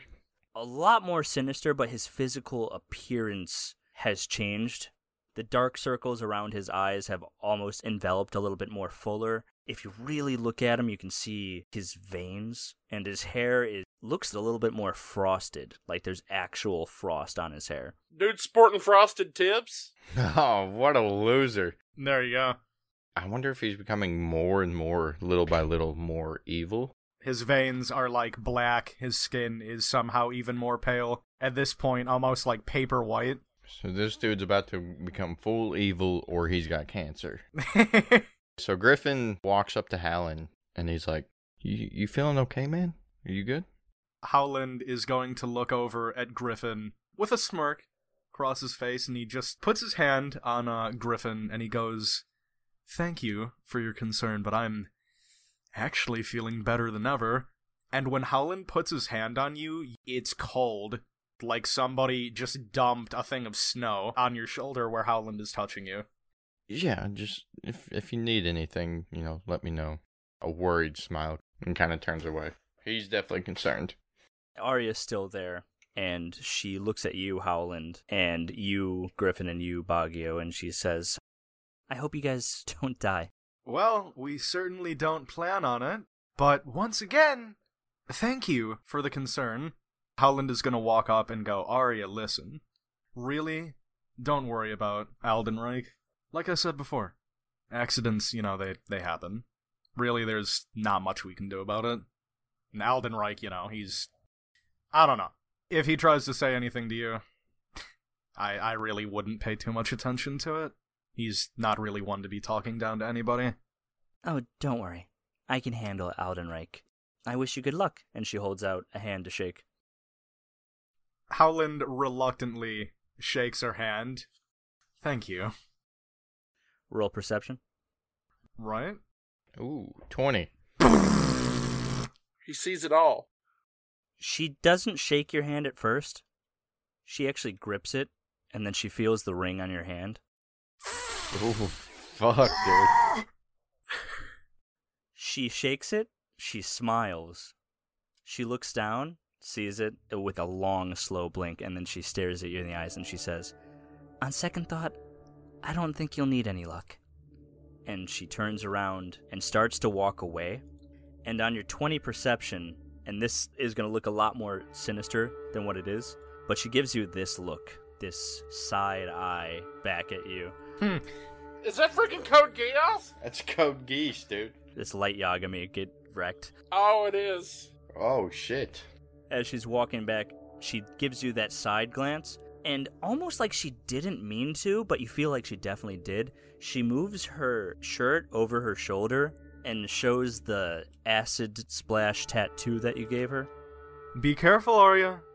Things aren't always as they appear. Turns around, one last time in the doorway, says, "Oh, I know." And then she walks away. All right, portal's open. DeBarg, here we come. Let's go. I grabbed Baggio first and throw him in. Ah! Okay, Baggio's gone. Griffin puts his back to the portal, looks at Howland, and then does a backflip into the portal. Seeing Griffin do that just rolls his eyes, and he's just so dramatic and just floats through it. Right before you float through it, Howland, you hear another voice. Howland? Who the Howland is going to turn around and look. You see Delilah. Right. She comes up and she says, "You make sure that you bring everybody back with you." And then she walks away. Howland just looks up at the ceiling and just, like, the deepest breath. And continues to float through. I just imagine it's literally the Dr. Manhattan thing where he's like, I'm tired of these people. I'm tired of being caught in the tangle of their lives. Tired of the problems.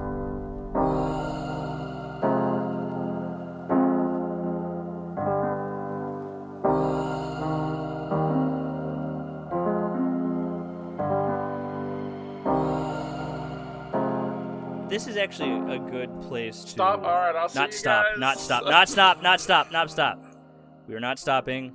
Can I get a volunteer for me? To do what? Read. Just let Weston read. I read earlier. Wait, what'd you read? It was yesterday. Oh. Thanks for listening, and don't forget to give us an iTunes review, or tweet about the show. Both of these things really help the show grow and allow us to go on more Eldritch Journeys. Follow us on Twitter, @Eldritch Journeys, and you can listen on iTunes, Stitcher, Spotify, and more. Thank you. If you want to make a donation or support us, then go to patreon.com/thesplathouse. That's THESPLATHOUSE. You'll have a greater chance at becoming or naming an NPC, or get a message read out on the show, and you will be able to listen to our Patreon exclusive podcast, Puzzle Valley. Anyone who shouts us out using the hashtag Let's Take a Journey will get a chance to become an NPC in the world, and if you donate, there's an even greater chance of that. Email us at eldritchjourneys@gmail.com to submit magic items for the shelf or anything else on your mind. Also, follow me on Twitter at Baggio at Leafside. Follow my OnlyFans, griffinsbigdick.com. Come see my hog at Griffin's And please donate to us. We're really poor. It's true. Ow. What was that? Freaking absolutely destroyed my foot just now. Holy crap. Oh my god. Oh, I'm pissed. Let's go. Oh, man. Alright, we're going to Edgar. DeBarg. Ed, you can't talk, dude. Get out of here. Get him out of here. We're going to Edgar.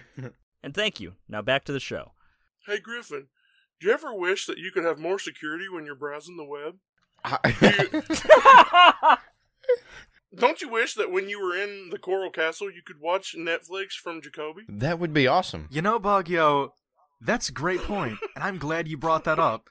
Today's sponsor is NordVPN. NordVPN... Whenever you're down and just don't know what to do you ever want to play a game to pass the time? I do. Well, this is perfect for you. Raid Shadow Legends. With over 1 million downloads worldwide, Raid Shadow Legends is the single most popular game on mobile devices right now. What are you waiting for? There's hundreds of characters to pick and more. Hop in, and let's... Hop in and suck my dick, you stupid... Alan's like, you have phones, don't you? You guys have phones, right? Hop in Raid Shadow Legends and get 100 gems and 1 free character when you enter in Eldritch Journeys up my ass on Raid Shadow. And join my clan. I play every day. I repeat, Eldritch Journeys up our ass. Thank you. And let's take a journey. Hey guys, Baguio here. Have you ever wished you could do sweet ninja moves like me? Well, come to my Skillshare. Just wait till we're actually to that point. Oh yeah, no, I'm selling out hard. I'm telling you right now. Oh, same. Deej, is there one thing you wouldn't sell out for? Chick-fil-A. What? Wow, it's because they're Christian. It's because they're homophobic. I don't give a fuck if they're Christian. Duncan, hit me up, please.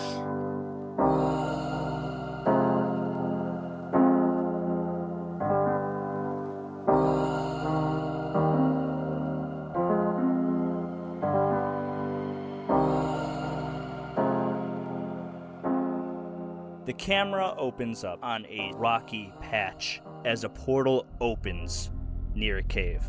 And there's Baguio, and then there's Griffin. And then lastly, Howland appears out of the portal. Baguio's rubbing the back of his head because Griffin pushed him through, so Baguio, landed on his face. Baguio's like, ugh. Just, oh, fuck. Griffin looks back. Howland, did you take a wrong turn at Albuquerque? Yeah. Friend Helen, what took you so long? Dude, it was like 10 seconds. What do you mean? Literally, is that what Helen said? Dude.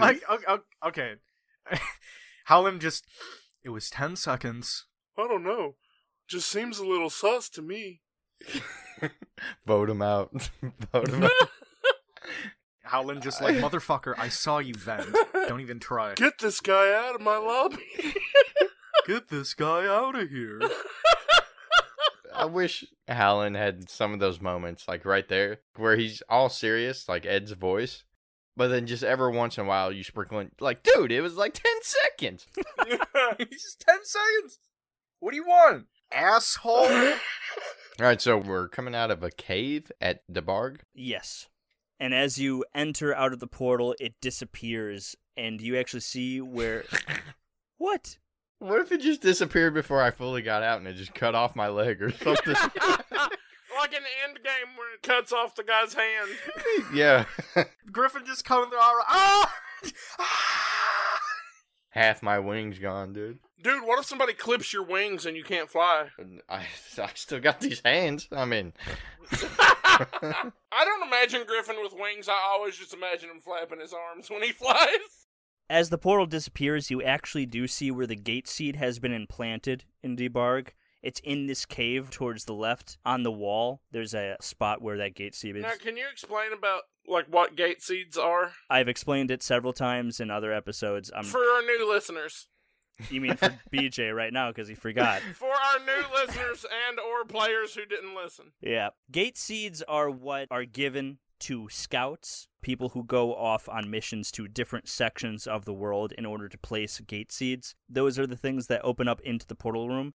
It basically makes fast travel points. Right, now, let me ask you this. Are they actual seeds? Is it a plant-based system, or...? Yes, they are black and white striped seeds. They look like avocados. Okay.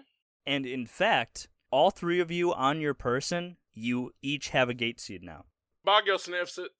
It smells like an avocado. Baguio's tempted to eat it, but he puts it in his pocket. You will die. Just have a gate in your fucking stomach. But on your gate seed there, Griffin, you see a post-it note, and it has a little doodle of Magwell, and it says, Plant the seeds in good places that we would like to show up. And we all have a seed? Now all three of you have a gate seed. So when we need the cavalry to show up. Now here's the rules of gate seeds, though. They will not just pop up out of nowhere. It will take a long time for them to become ready to form a portal. Unless there's lots of magic around, then it could become almost instant. Okay. I need all of you to put gate seed in your inventory. I'm throwing mine in the fucking ocean. I'm just gonna call it gay seed. That's kind of funny. I'm gonna stick mine in my ass. That way when Magwell comes through, she's instantly eating my ass. Yeah, there it is. You're looking outside of the cave, and you see it looks almost like a construction site. There's not a lot of plants anywhere. You just see lots of big dirt piles almost. And inside the dirt piles looks like carved out windows and doors. And you do see just people walking around. It seems like a sort of village, but you see a big sign sculpted across it. It says Debarg. Let me ask you this. What is the general accepted worldwide consensus on orcs? They're just orcs. How does the average person feel about orcs? Roll a history. Not bad. 10. So I would have just the average knowledge. Big usually. No one really hates orcs. They're nice to have on your side. It's not like oh, I'm so stupid. Howland, on the other hand, on a natural 20. I want to know. Orcs are really smart. They're very excellent crafters. Not as well as dwarves, but they build things almost rationally. Orcs are, like, underrated in crafting and smithing. Yes, they can make good things. It's kind of like an orc is, hey, I know a mechanic who's not actually a mechanic, and then dwarves are, I'm a mechanic, I went to school for it. Right, orcs are like self-taught.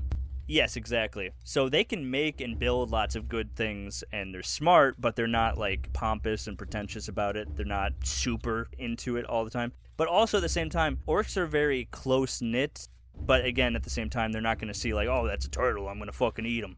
So they're not savages. No, they're not. They're not. Not to say there aren't bad orcs, but it's just like there's bad of everyone. Of course, that's how the world works. So Baguio's not innately afraid of orcs. Okay. Baguio's gonna go up to the closest orc and like, hello?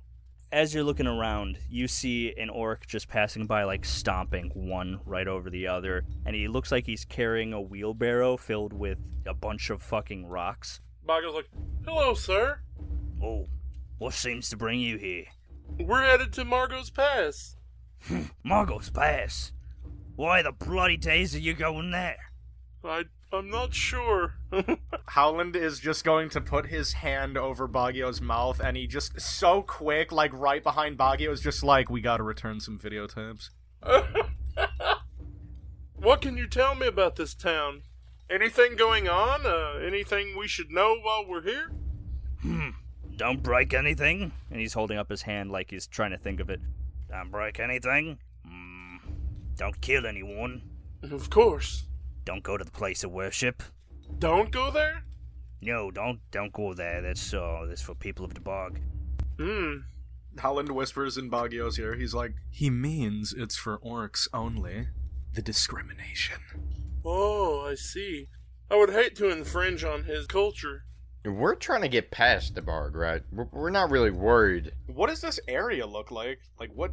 Griffin, I need you to get a lay of the land for me. And I grab you and I spin around and throw you into the air as hard as I can. I want you to go way up in the air. Roll that strength? Ooh! Alright! What is that? A 20? That bitch launches me! Yeah, I launch you into the air and tell you to get a lay of the land. I just think of the meme where it's the person screaming and it cuts. Just, ah! And they just disappear, and it's just that with Griffin 100%. Just, ah! Baguio looks back at Howland. It's okay, he can fly. Here, I'll have you describe it. I'm going to send you a picture in Discord. So it's just this? Yeah, describe it. Hey, it's just very rocky. Lots of rocks. Baguio's got his arms out like he's ready to catch you when you fall back down. From what I see, it's very rocky. It's like a quarry, almost. Like mountainous? Is that water, Tej? There's a little pond. Can you just send us the fucking picture, you asshole? No, I gotta describe it. You know, like in a quarry, they stair step the mountains down. Looks like stair steps. Yeah. It looks like that. It's got a lake at the bottom of it. Ooh. And there's just roads going through the center of this quarry-looking deal. Minimal foliage. Baguio puts his arm up in front of him like this, get you to come back. Okay. Well, before we go any further, I'm hungry. And Baguio walks into town. Oh no, dude, we're not worried. No. Baguio, we kind of gotta go. Just, Well, I gotta see what kind of fruit or vegetables they have here. I'm hungry. just, hurry it up just a little bit. We're not too worried. Yeah, no problem. Can't fight on an empty stomach, and I pat my belly, and I walk. Howland is just rubbing his temples like, oh, God. I guess Griffin flies back down to Howland. We can't stay here too long. Oh, no, of course not. And stay with these. Howland, before he says it, he, looks around and squints his eyes. He's just... Savages. Out of game, David. Obviously, we're in this town. How far is it from here to Margot's Pass? Yeah, it's a journey. Yeah, okay. Alright, asshole.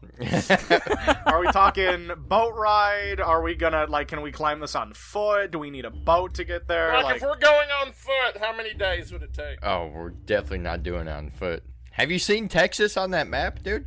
That's what I'm saying. Oh, yeah, I keep forgetting. We need, a plane. Y'all need trains or something, dude. Set up trains and shit in this world. Ooh. Is that orc that was talking to Baguio? Did he dip? He's still walking down a trail. Excuse me, sir. What do you want? We're passing through here. We're not looking to stay. What kind of means of transportation do you all have here?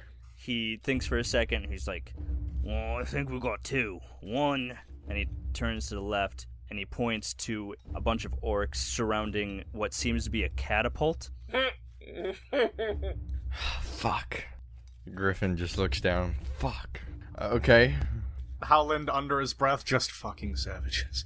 And on the second one, he points to a general direction and says, but if you're more patient, we got carriage. Huh. Right, so no aviation. Do I look like I have fucking wings, mate? No, but you can fly without wings. I can? Let me try. And he starts running up a cliff. Oh, no. And he jumps. Fuck.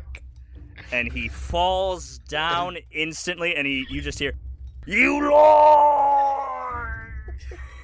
Does he die? There's a and then you hear, I'm good.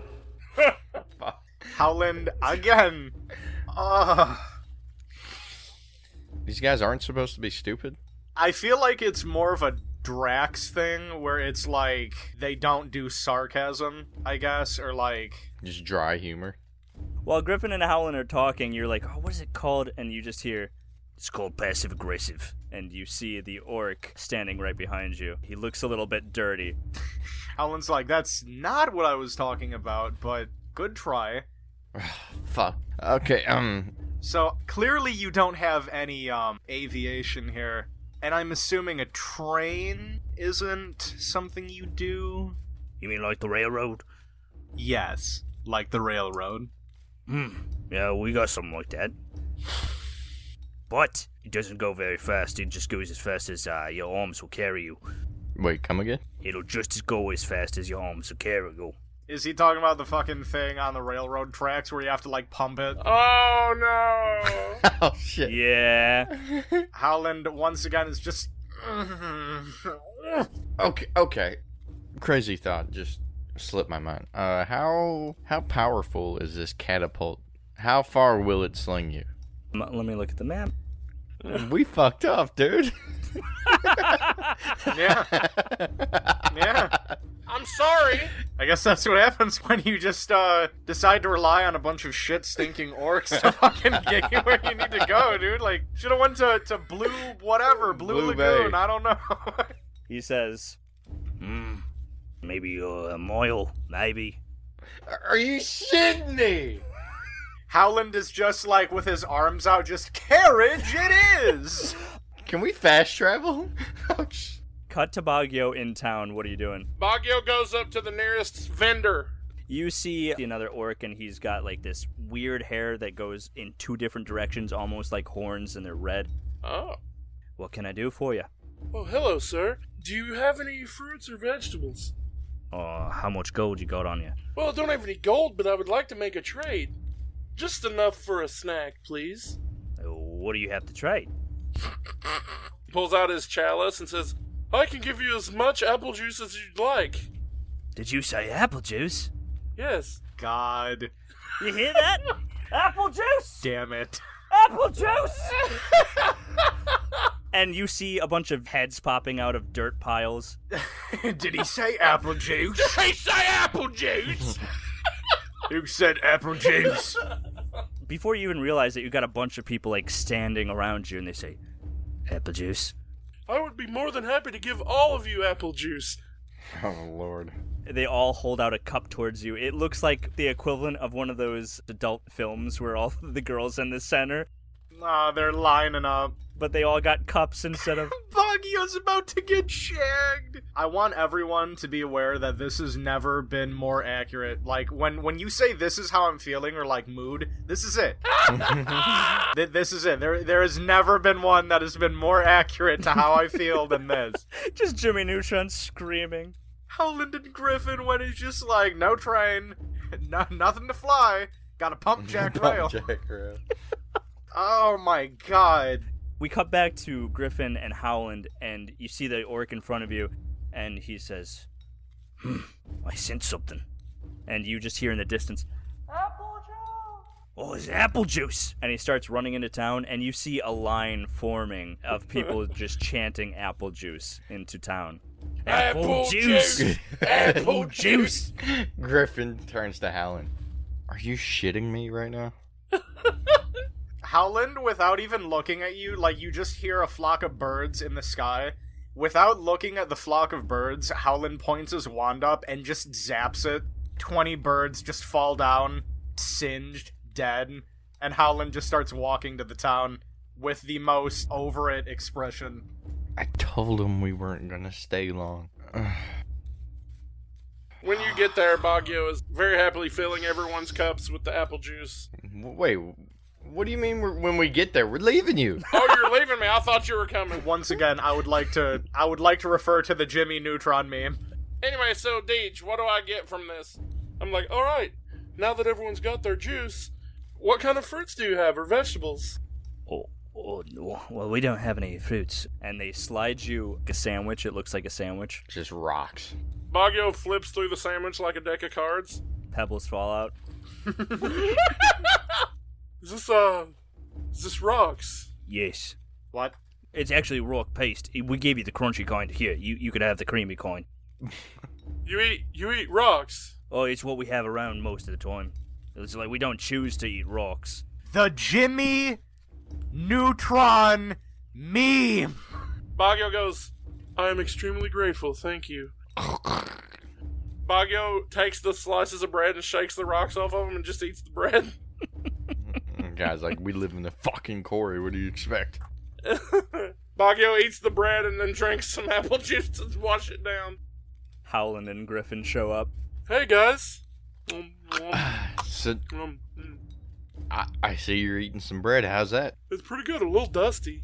Howland squints his eyes, just, is that rocks on the bread? It was, yes. I had to dust it off a bit.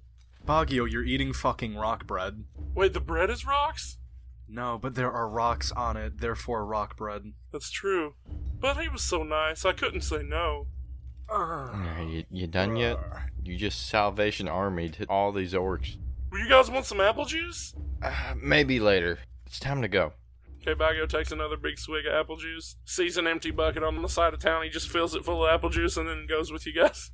I hope you know, one guy picks up that bucket and then gets killed for it.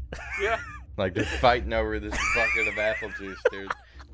As you're walking away, this is happening behind you. You don't even see. You're just... Yeah, no, Baguio's super happy, and he's just walking away. nonchalant, and these dudes are getting beat up.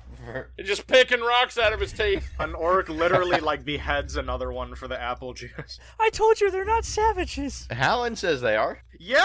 They're eating fucking rocks! They eat rocks and catapult each other! And they live in mounds of shit and dirt! They're eating fucking rocks down there, David! They're not savages. Are you high? This dude just tried to fly. I gotta fix this. Okay. This dude jumped off a freaking mountain or whatever. The orc that you were talking to originally, Griffin, Howland, and Baggio. The one that jumped off? The one that jumps off, he walks up to you with an empty cup in his hand, and he says, "Could I please have some apple juice?" Dude's got a broken arm. Of course! And Baggio fills it full. And then he takes a huge swig, and he goes, "Oh, could I have another?" Yeah, of course. And Baggio fills it up again. Takes a big swig, and then he pulls it back down, and he says, "Could I have another?" Of course! And he fills it up. Okay. Howland is just like, enough! Howland, okay. Alright, hold on. You wait. Okay, I'm doing Mage Hand. I'm using it like a bulldozer. Like, I'm digging out a massive hole in the ground with my Mage Hand, big enough to be like a pond. I'll roll for this bitch right here if I have to. But it has to happen. Howland is gonna use Mage Hand and dig out a fucking pond right next to them. Baggio, give me the apple juice. I hand him the apple juice. Howland dumps it in the fucking pond, like just dumps it over, and just starts filling up the pond, and Howland is beating the shit out of the bottom with Mage Hand so that it is spraying out. I'm just imagining he fills up the entire pond with apple juice, tosses it back to Baggio, and just looks at the orc and is like, go fucking nuts. There you go nuts. Great. He says, "Well, thank you so much, actually. This is the bog. We're trying to build a great city. We don't mean to be eating rocks, and we don't mean to be, as unclean as we seem to be." Points around, and you actually see, like, a bunch of metal. They're not rocks, right? Like, they shouldn't be part of this landscape, and they're just a bunch of metal in different colors and different shapes. And he says, "When we first came here, there was a big barge filled with, metal and lots of different materials, tools. And so, us orcs, we decided to build this place as our city, and we decided to debarge, and therefore we became the city of Debarg, soon to become the greatest city in all of Eldra Gudrid. I believe in you, and the best of luck to you." I believe you owe us one. I can take you a trip on the catapult. Maybe next time. Your thanks is enough. Howland is going to just stare at him, and he's like, "One day, I'm going to come back here, and I will ask a favor of all of you, and I do not know what that favor will be, but I will return, and you will grant me that favor." "Of course, all three of you, yes." "Of course." Nice. My name's Christoph." Oh, God, I feel so bad. he's got both his pointer fingers and he's tapping them together in front of him. Nice to meet you, Christoph. My name's Griffin. And I'm Baggio. Beholder of the apples. I'm the apple guy. Howland is just silent. Howland? My friend's a little shy. His name's Howland. Well, it's nice to meet you all three. I wish I could be more used to you, or I am sorry for the jack pump, railroad or the carriage, but our railroad is blocked off right now. Right.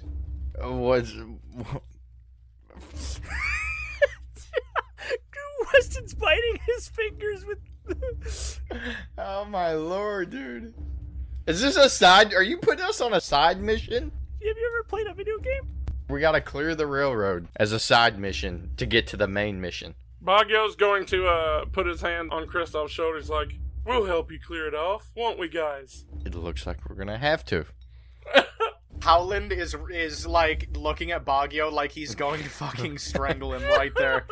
Oh my god. Howland is just like, we're what?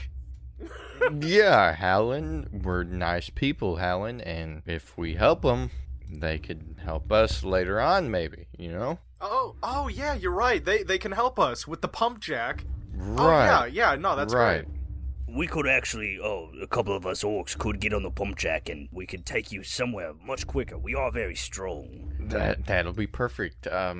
How many can fit on one cart? We could just have the one cart and 5 orcs could sit on us and we could have you on a different thing in the back. Yeah, that would work. We could get you to Margos Pass in a week. Excuse me. Oh, what? In a week. A week. Howland is just looking at Griffin, oh yeah, come on, Griffin. That's good, right? It's great time. 1 week on the fucking pump wagon. Oh, yeah. You guys chose it. Jacoby was right at the mouth. Not taking Howland into Jacoby. I was fine with going to Jacoby, but these guys are metagaming. Okay. I feel like it's not metagaming. I feel like Griffin would know not to take Howland. Oh yeah, for sure. So there's no flight. There's not a good railroad. Did we establish a boat? Is there not a boat? Is that not a thing here? Well, if you look at where DeBarg is, it's on the middle of a land. I thought it was a peninsula. I mean, it's like in the middle of land. No, he's not that in depth with the map yet. We don't know. I thought DeBarg was the whole top part. No, it's like really in the center. If you look at Texas right there, that's bigger than Texas. Okay. Okay. Howland is just holding his nose, like you hold the bridge of your nose. Okay. What is blocking the tunnel? What's the problem? We don't really know. We sent some orcs in there after them, and they haven't come back yet. And that was, and you haven't... 1 second, and that was, And he looks at the sun. Okay, it's, yesterday. How long have these orcs been missing? Since yesterday? 1 day. Well, that was the third ones that we sent. The first ones we sent was 2 weeks ago. And they haven't come back? They have not, no. Right, and you haven't sent a full search party? No. Why? Why is that? Have you ever heard of a stampede? Right, and if we send everybody in there and we get trapped in there, we're gonna either kill each other or we're gonna die. I don't really want to be trampled if there's a panic, if we get down there and there's some type of evil thing that's just killing everybody. Right. Howland, again, visibly so pissed, okay. Show us to the tunnel. And we cut deeper into the quarry. There is a much bigger tunnel. You see the mouth of it. It's dark, and you do see the railroad that's coming out of it and where it leads into these mining carts. And he brings you right to the mouth of it, and he says, "This is where it starts. We've built very far, close to Margot's Pass, so if we actually get you in there, we could take you to Margot's Pass, but we're not going anywhere near Margot's Pass, not inside, but we will take you there if you can clear out the tunnel." Okay, consider it job done. Perfect. We'll be back here waiting for you if you come back. You're not even crying out of sadness, it's just like, this sucks so much ass. Fuck. Just how bad it sucks. Alright, do we have any lights? Is there lights through the tunnel? Like, minor lights? I'm assuming Howland's got a spell for that. There's torches on the tunnel, but you can't really see them go super far back. Eddie, there's literally a spell called Light. You cast onto an object and it makes it glow. Can Howland cast light on the tip of his wand? Sure. How about Baguio?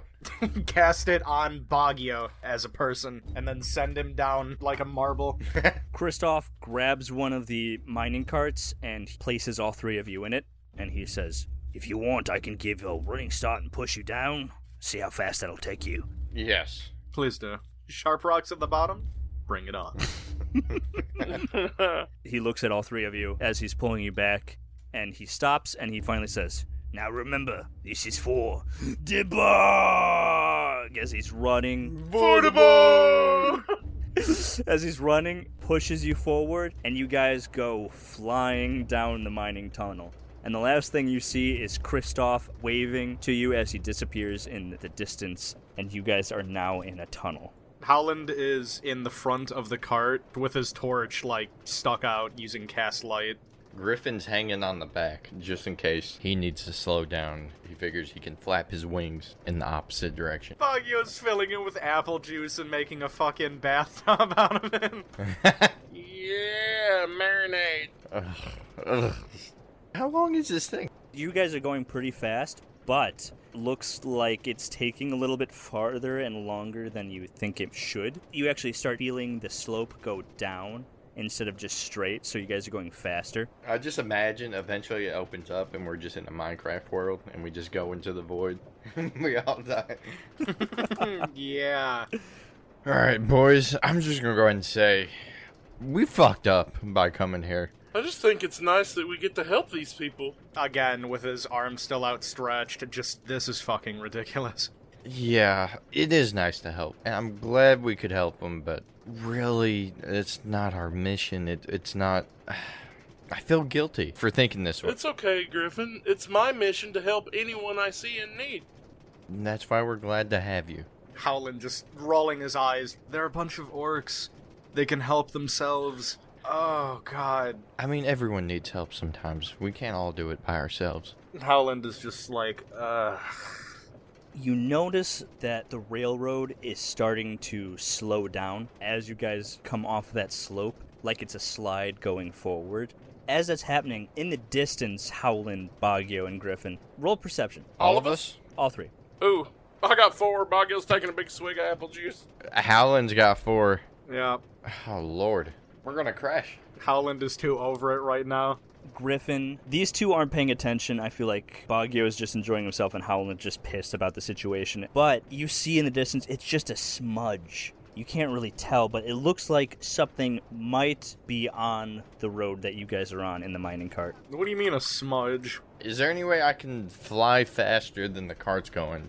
Conservation of momentum, Wesson. No, you can't. You're in the cart. But when I go out, I can fly, dude. I think that'd be athletics. To see if he could flap harder than the cart is rolling.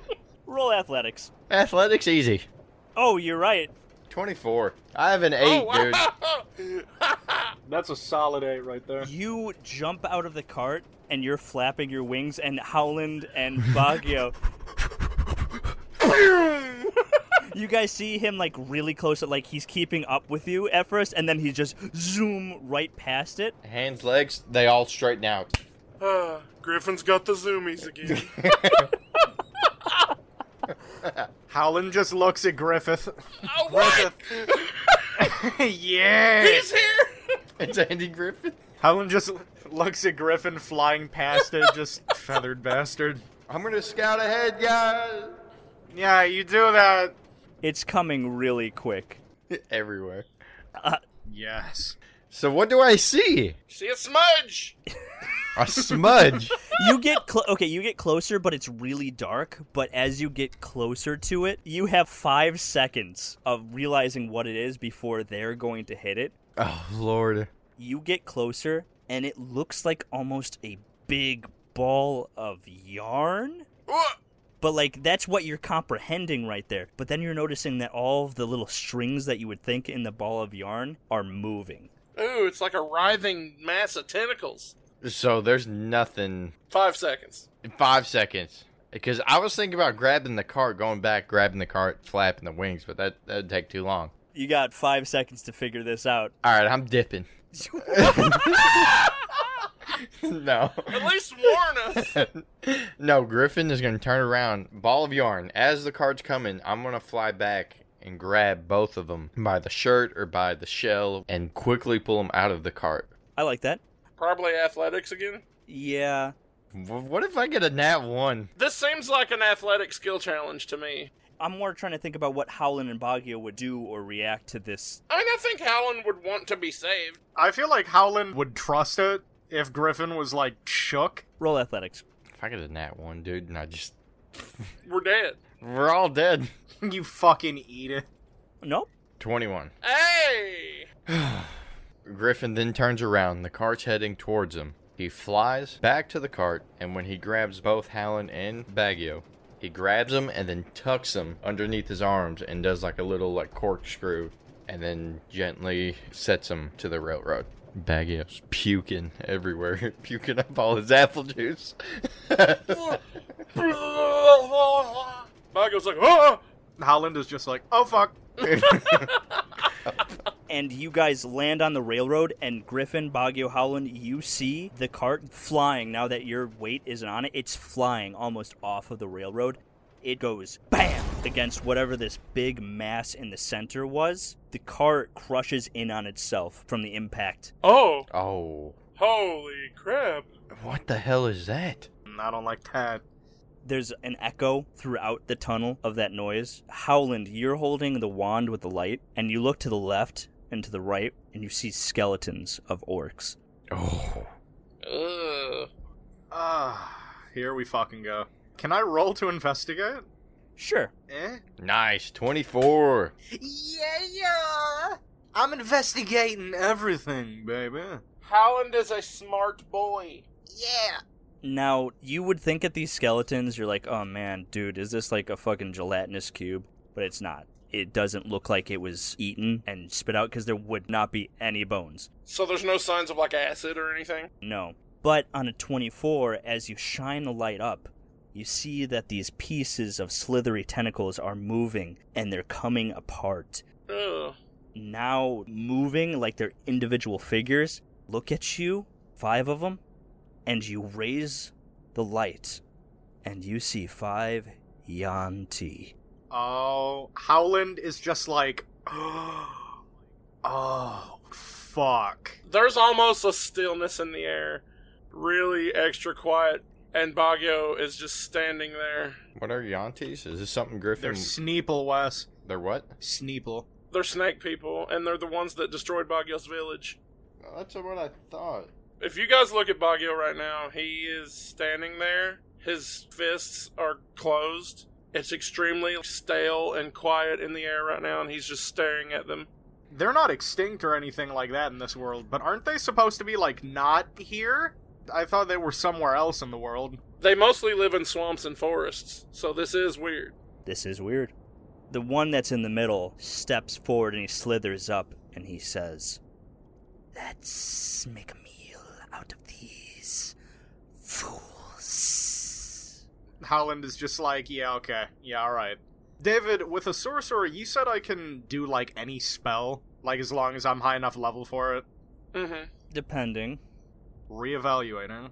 We just dip. This is all happening in like a split second, but Howland's standing there just calculating the odds in his head. Like, what's his name from Endgame? Doctor Strange, yeah. Yeah, I imagine Howland's sitting there and his head's like vibrating all over the place. David, how many orcs have these things killed before we came down here? 3 different waves. I mean, maybe it's just me. Tell me if I'm wrong, but I'm imagining there's more than that? You don't know how many they sent down there, but there's 3 different sets of orcs that they sent down.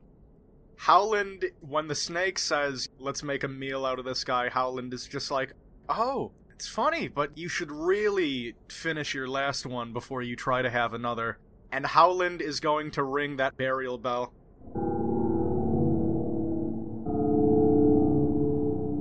Oh, yeah, baby. The orcs you killed would like to have a word with you. It's like, oh, but Yuan-ti, what of the orcs?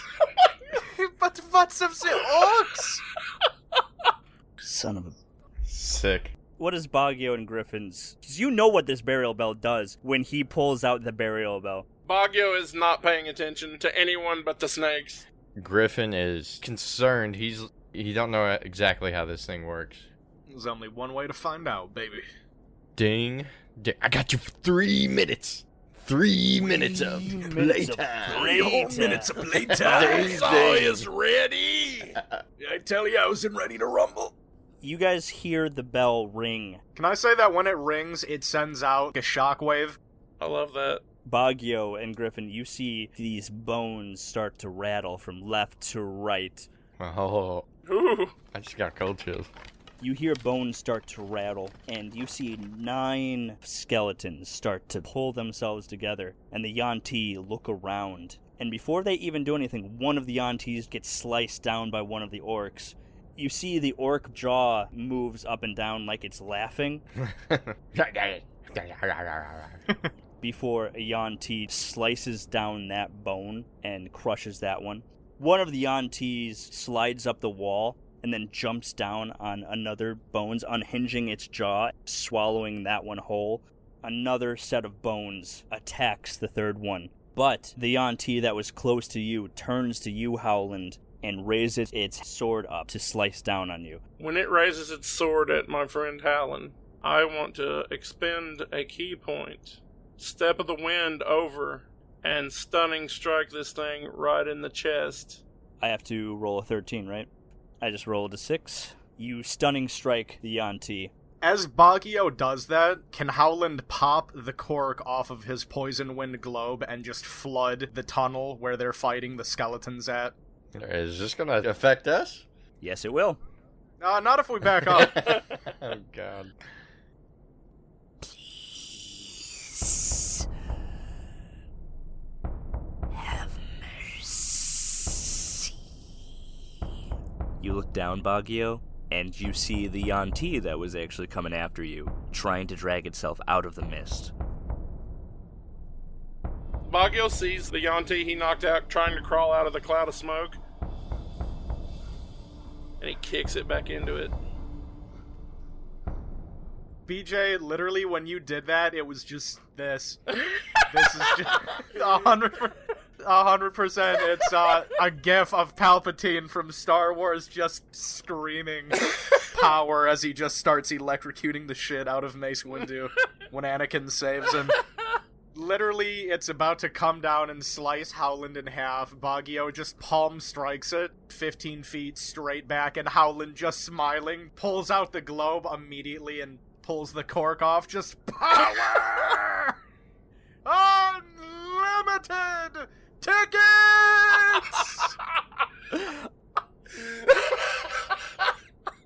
Their speed is halved inside of that. Roll for initiative, all three of you. You are up first. There are 3 Yuan-Ti in the poison fog right now. Well, I'm not going to go in there just yet, so I'm going to use my eagle bow to try to shoot one of them, say, in the head. Roll an attack. Misses. You can't really see anything because of the poison mist that Howland has put in front of you. Damn it, Howland! Just plain caustic, dude. Can't see fucking shit out of this thing! I can't see fucking shit out of this thing. Yeah, that's the point. Alright, so I'm going to put on my sonar eyepiece. Ooh. Ooh! Yes! I'm excited, Wes. Go for it. Griffin's pissed. He can't see shit. So he puts on his sonar eyepiece. And this does what? Lets me see enemies through walls or just through... Through anything. Anything within like a 50-foot radius you can see. So he can see through the cloud of smoke, too? Yeah, and this will give you advantage on this attack. Okay, and this is for 2 minutes? Yes. For reference, every round of combat is 6 seconds, so this is a pretty decent amount of time. So he puts that on, and then he lines up his second shot. 15. Roll damage. 2. The Yuan-Ti that you just attacked is trying to make its way out of the poison wind smoke. Towards us or towards the backside? The backside. You see them moving backwards. Because you can see through the mist, there's this aura of night sky over these figures. Picture Widowmaker's ult, but instead of red like you'd see, it's night sky because it's your aura. You see through the mist, they pull out a bow, and they are pointing towards Baguio on the other side through the mist. So let me roll real quick. What's your AC again, Baguio? What it should be or what it is? The salt. 17 is what it is. What it should be. It should be is 21, but Deej wouldn't let me. Anyway, so let me roll. You see an arrow just whiz right past your head through the mist, Baguio. So Baguio is going to expend 2 key points to summon his astral arms, and he is going to make an attack on the closest Yuan-Ti. Which is the one that you just kicked in. Mm-hmm. What's the attack? I'm first going to attack him with my staff. Okay, that's a hit. Roll damage. And then, because I've got my arms of the astral self out, I can make an additional attack. A melee attack. Oh, damn. Crit. Alright, roll damage.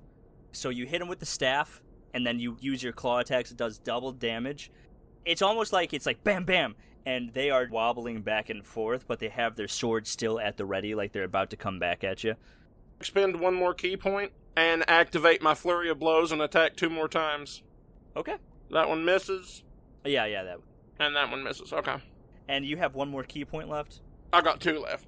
You see the orc bones shatter across the cave as one of them gets pushed by a Yuan-Ti. Also, just to clarify, Baguio's not being non-lethal in this fight. He's going to kill. Griffin, you can see a bunch of the orc bones tearing apart one of the Yuan-ti. You can't see exactly what's happening, and Howland and Bagyu, you just hear, like, as the bones are pulling apart this Yuan-ti, and you see, Griffin, through the mist, it getting pulled apart.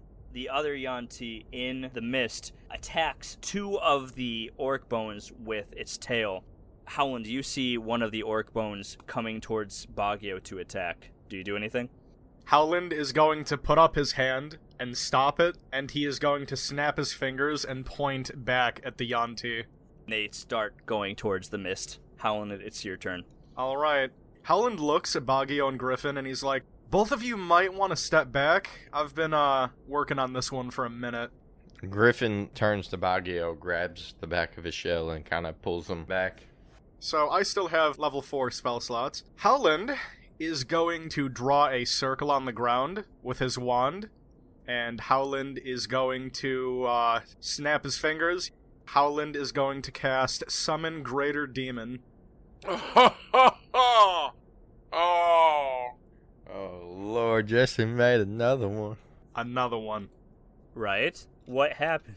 Okay, so you utter foul words summoning one demon from the chaos of the abyss, such as a shadow demon or a Baylor? Barlgura? Barlgura?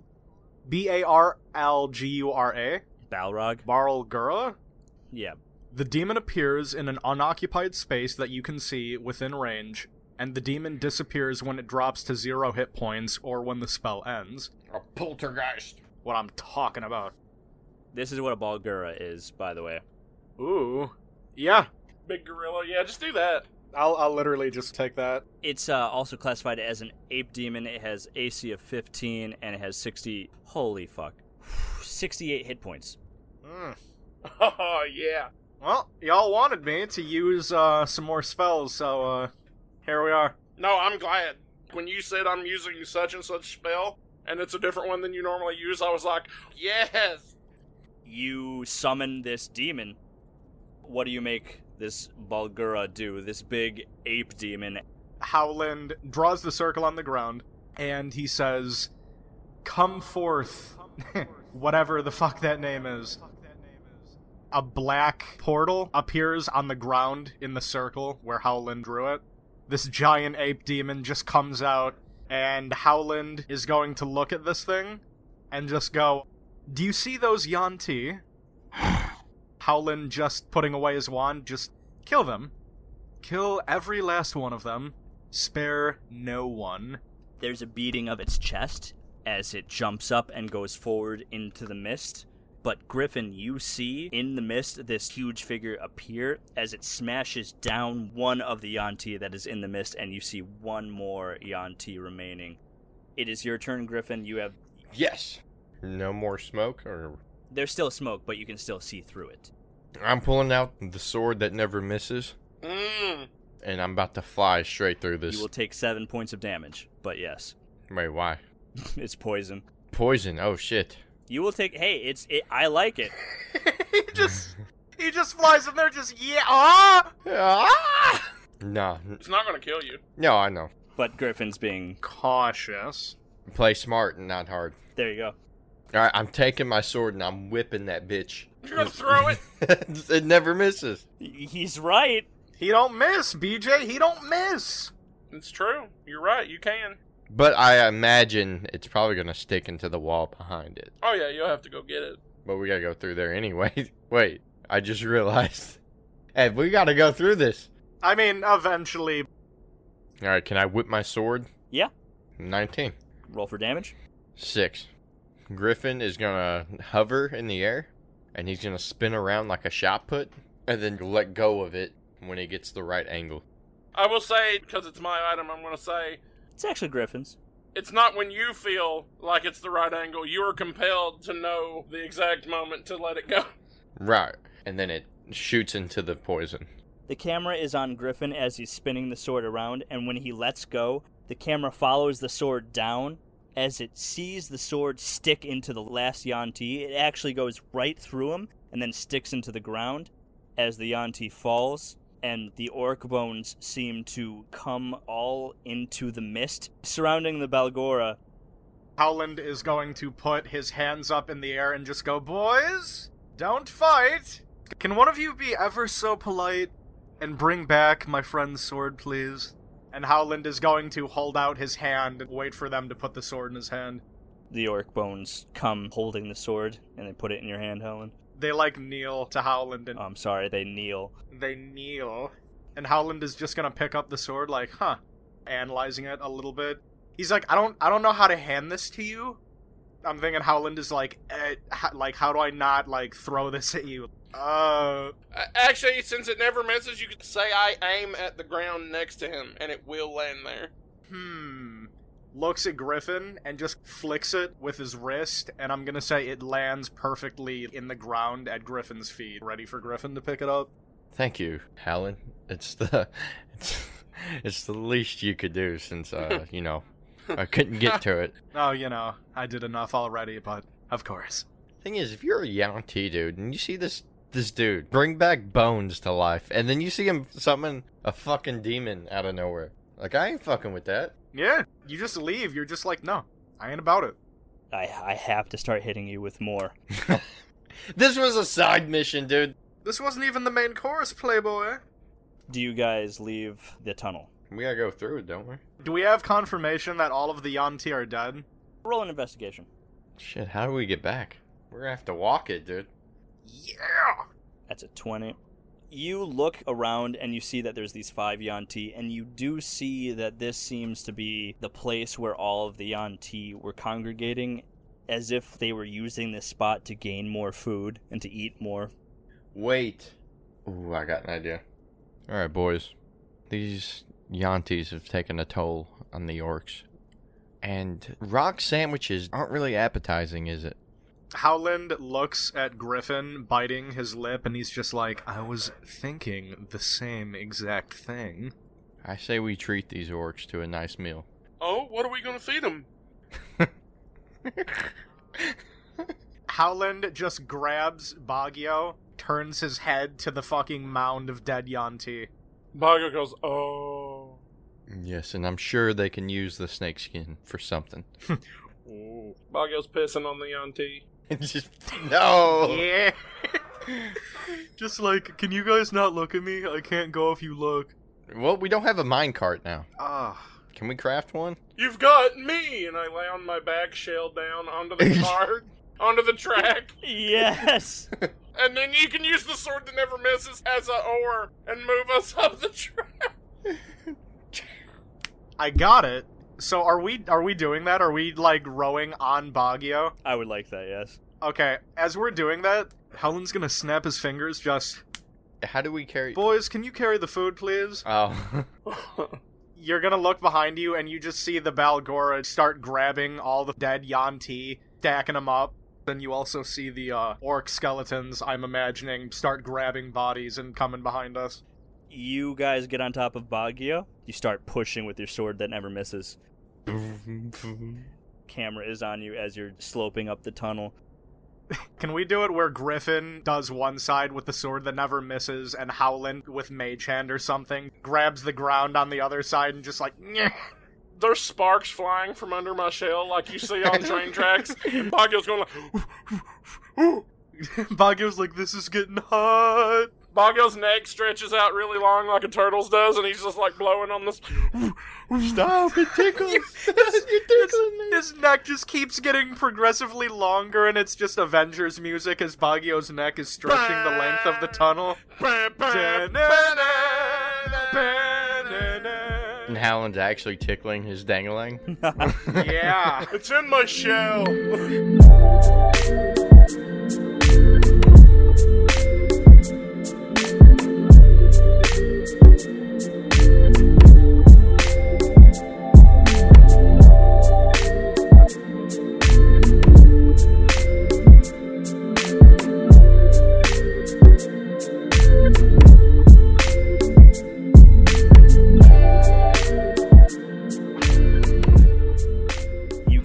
Are back at Debarg as you see a pile of orcs. So we just come out? Yeah, you see Kristoff at the mouth of it, and he says, Oh, they here. They didn't die. No, no, we did not. Are you mocking him? I was about to say. No, we did not. No, we didn't. Real quick, we get out. Griffin turns to Baggio, lets a hand out, picks up Baggio. Hey, Baggio, can I see your apple juice for a second? Oh, sure. Griffin grabs it, uncorks it, and pours it on the back of Baggio's shell to cool it off. Oh, ooh, thank you. Here you go, man. Baggio takes a sip and then puts the chalice back in his pants upside down, and his pants just start getting wet. Forgets the cap in all the way. Yeah. Just doesn't even notice the apple juice is running down his leg, and it looks like he's perpetually pissing his pants. The orcs look at you and they're like, So what was down there? Funny that you say that. It was Sneeple. Howland, being a showman about it, just like, show me potato salad, and just like puts his arms out. As I'm imagining, you see the Balgaroth and all of the orc skeletons coming from the shadows, just carrying all the dead Yuan-ti. the orcs don't even flinch. They're like, oh, it seems about reasonable. Yeah, that sounds about right. Well, boys, we ended up obviously killing all these Yuan-tis, and I couldn't help but notice you guys were eating rock sandwiches, which is, kind of sad, not gonna lie. And you actually hear an orc in the back like, I made those rock sandwiches. I made him that more. Yes, and I'm sure they're lovely, but why don't you guys feast tonight on us? No! On you? Okay, let's go. Hey, no, you gotta. No, Oh, you shit! Gotta reword Fuck! that. You gotta reword that. Get him, boys! Just like with his wand out, like, get back, you savages! He's got the bell and he's like poking it towards him. Back! Back, I say! Howland is just fucking with the wand, like, stay back. Stay the fuck back. I'll mage hand every goddamn one of you right now. You stay the fuck back. anyway, sorry, continue. I wonder if the poison's still. Venom like... isn't deadly when you No, I'm eat talking it. about Ed's poison. Oh, if they're tainted. If they're tainted. But we're not gonna worry about that. I was gonna say, that's their problem. I'm sure they'll cook it. As all the orc bones, like the skeletons, are walking in, They're like, oh, was that Clara? Clara! You need to get some meat on those bones. Jesus Christ. I'm assuming once they're done piling up all the Yuan-ti bodies, Howland is like, we have also taken the liberty of returning the bones of your loved ones. If you could all line up, please. And when Howland says that, all of the dead orc skeletons line up. Howland is going to snap his fingers and just say, you may rest. All of the orc skeletons just fall. They just collapse. They just collapse, and Howland extends his arm. He's like, Baggio, the apple juice, please? I hand him the apple juice. Howland takes off the lid and just starts pouring out the apple juice for the homies. And he just looks at the orcs and he's like, it's a custom among our people. Pours out the apple juice, puts the cork back in it, and gives it back to Baggio. Thank you. Pours one out for the homies. We had to. If I was you, I would probably cook that well done, just to be safe. Like rocks? Like rocks, yes. Like rocks. Howland is looking at the body and he's just thinking, like, this trip is gonna be a week. Hey, can you come here for a second to the giant fucking... Oh, wow. What the fuck? Okay, I don't know what that was. Sorry, Fucking bees. Hey, can you come here? Just a giant swarm of bees. Howland's like, hey, what's going on? Ah! Hey, can you... Ah! But anyways, Howland's like, can you come here for a second? And the greater demon leans down with the expression of like, yeah. Turns to Griffin. He's like, Griffin, do you want any of these Sneeple? No, I'm good. Howland looks at the greater demon. He's like, grab one of those bodies, please. he grabs it. Okay. You could put it in your Fright Knots bag that they gave you. Yeah, Howland is going to open the bag and, yeah, just put it in. Just dump him in here. Put it in the fucking bag! Put it in the bag, please. Real quick, Howland, while the demon is putting it in the bag, you see the Book of Morbid Curiosity. Okay. That's the only book you see in there. Oh. So, Howland's original book is now presumably gone. It's not there. Howland is very, like, what the fuck, but we don't really have time to worry about that. So Howland, with squinty eyes, like, and closes the bag back up. You hear Kristoff and he says, Oh, tonight we feast, feast, feast, feast, feast, feast. We get it. We get it. Snaps his neck right there. Boggo's like, do you have any more bread? No. No. Alright. I'll skip dinner. I thought there was gonna be more to that. No. Fine, I just want to eat tonight. You already ate, dude. I ate 2 slices of bread. Looks like meat's back on the menu, boys. Back on the menu, boys. Tomorrow, we ride. Tonight, we feast. sorry, I was laughing so hard. The fucking bees, dude. They come out of nowhere. Who the fuck puts that in there? Oh my god. And the camera cuts.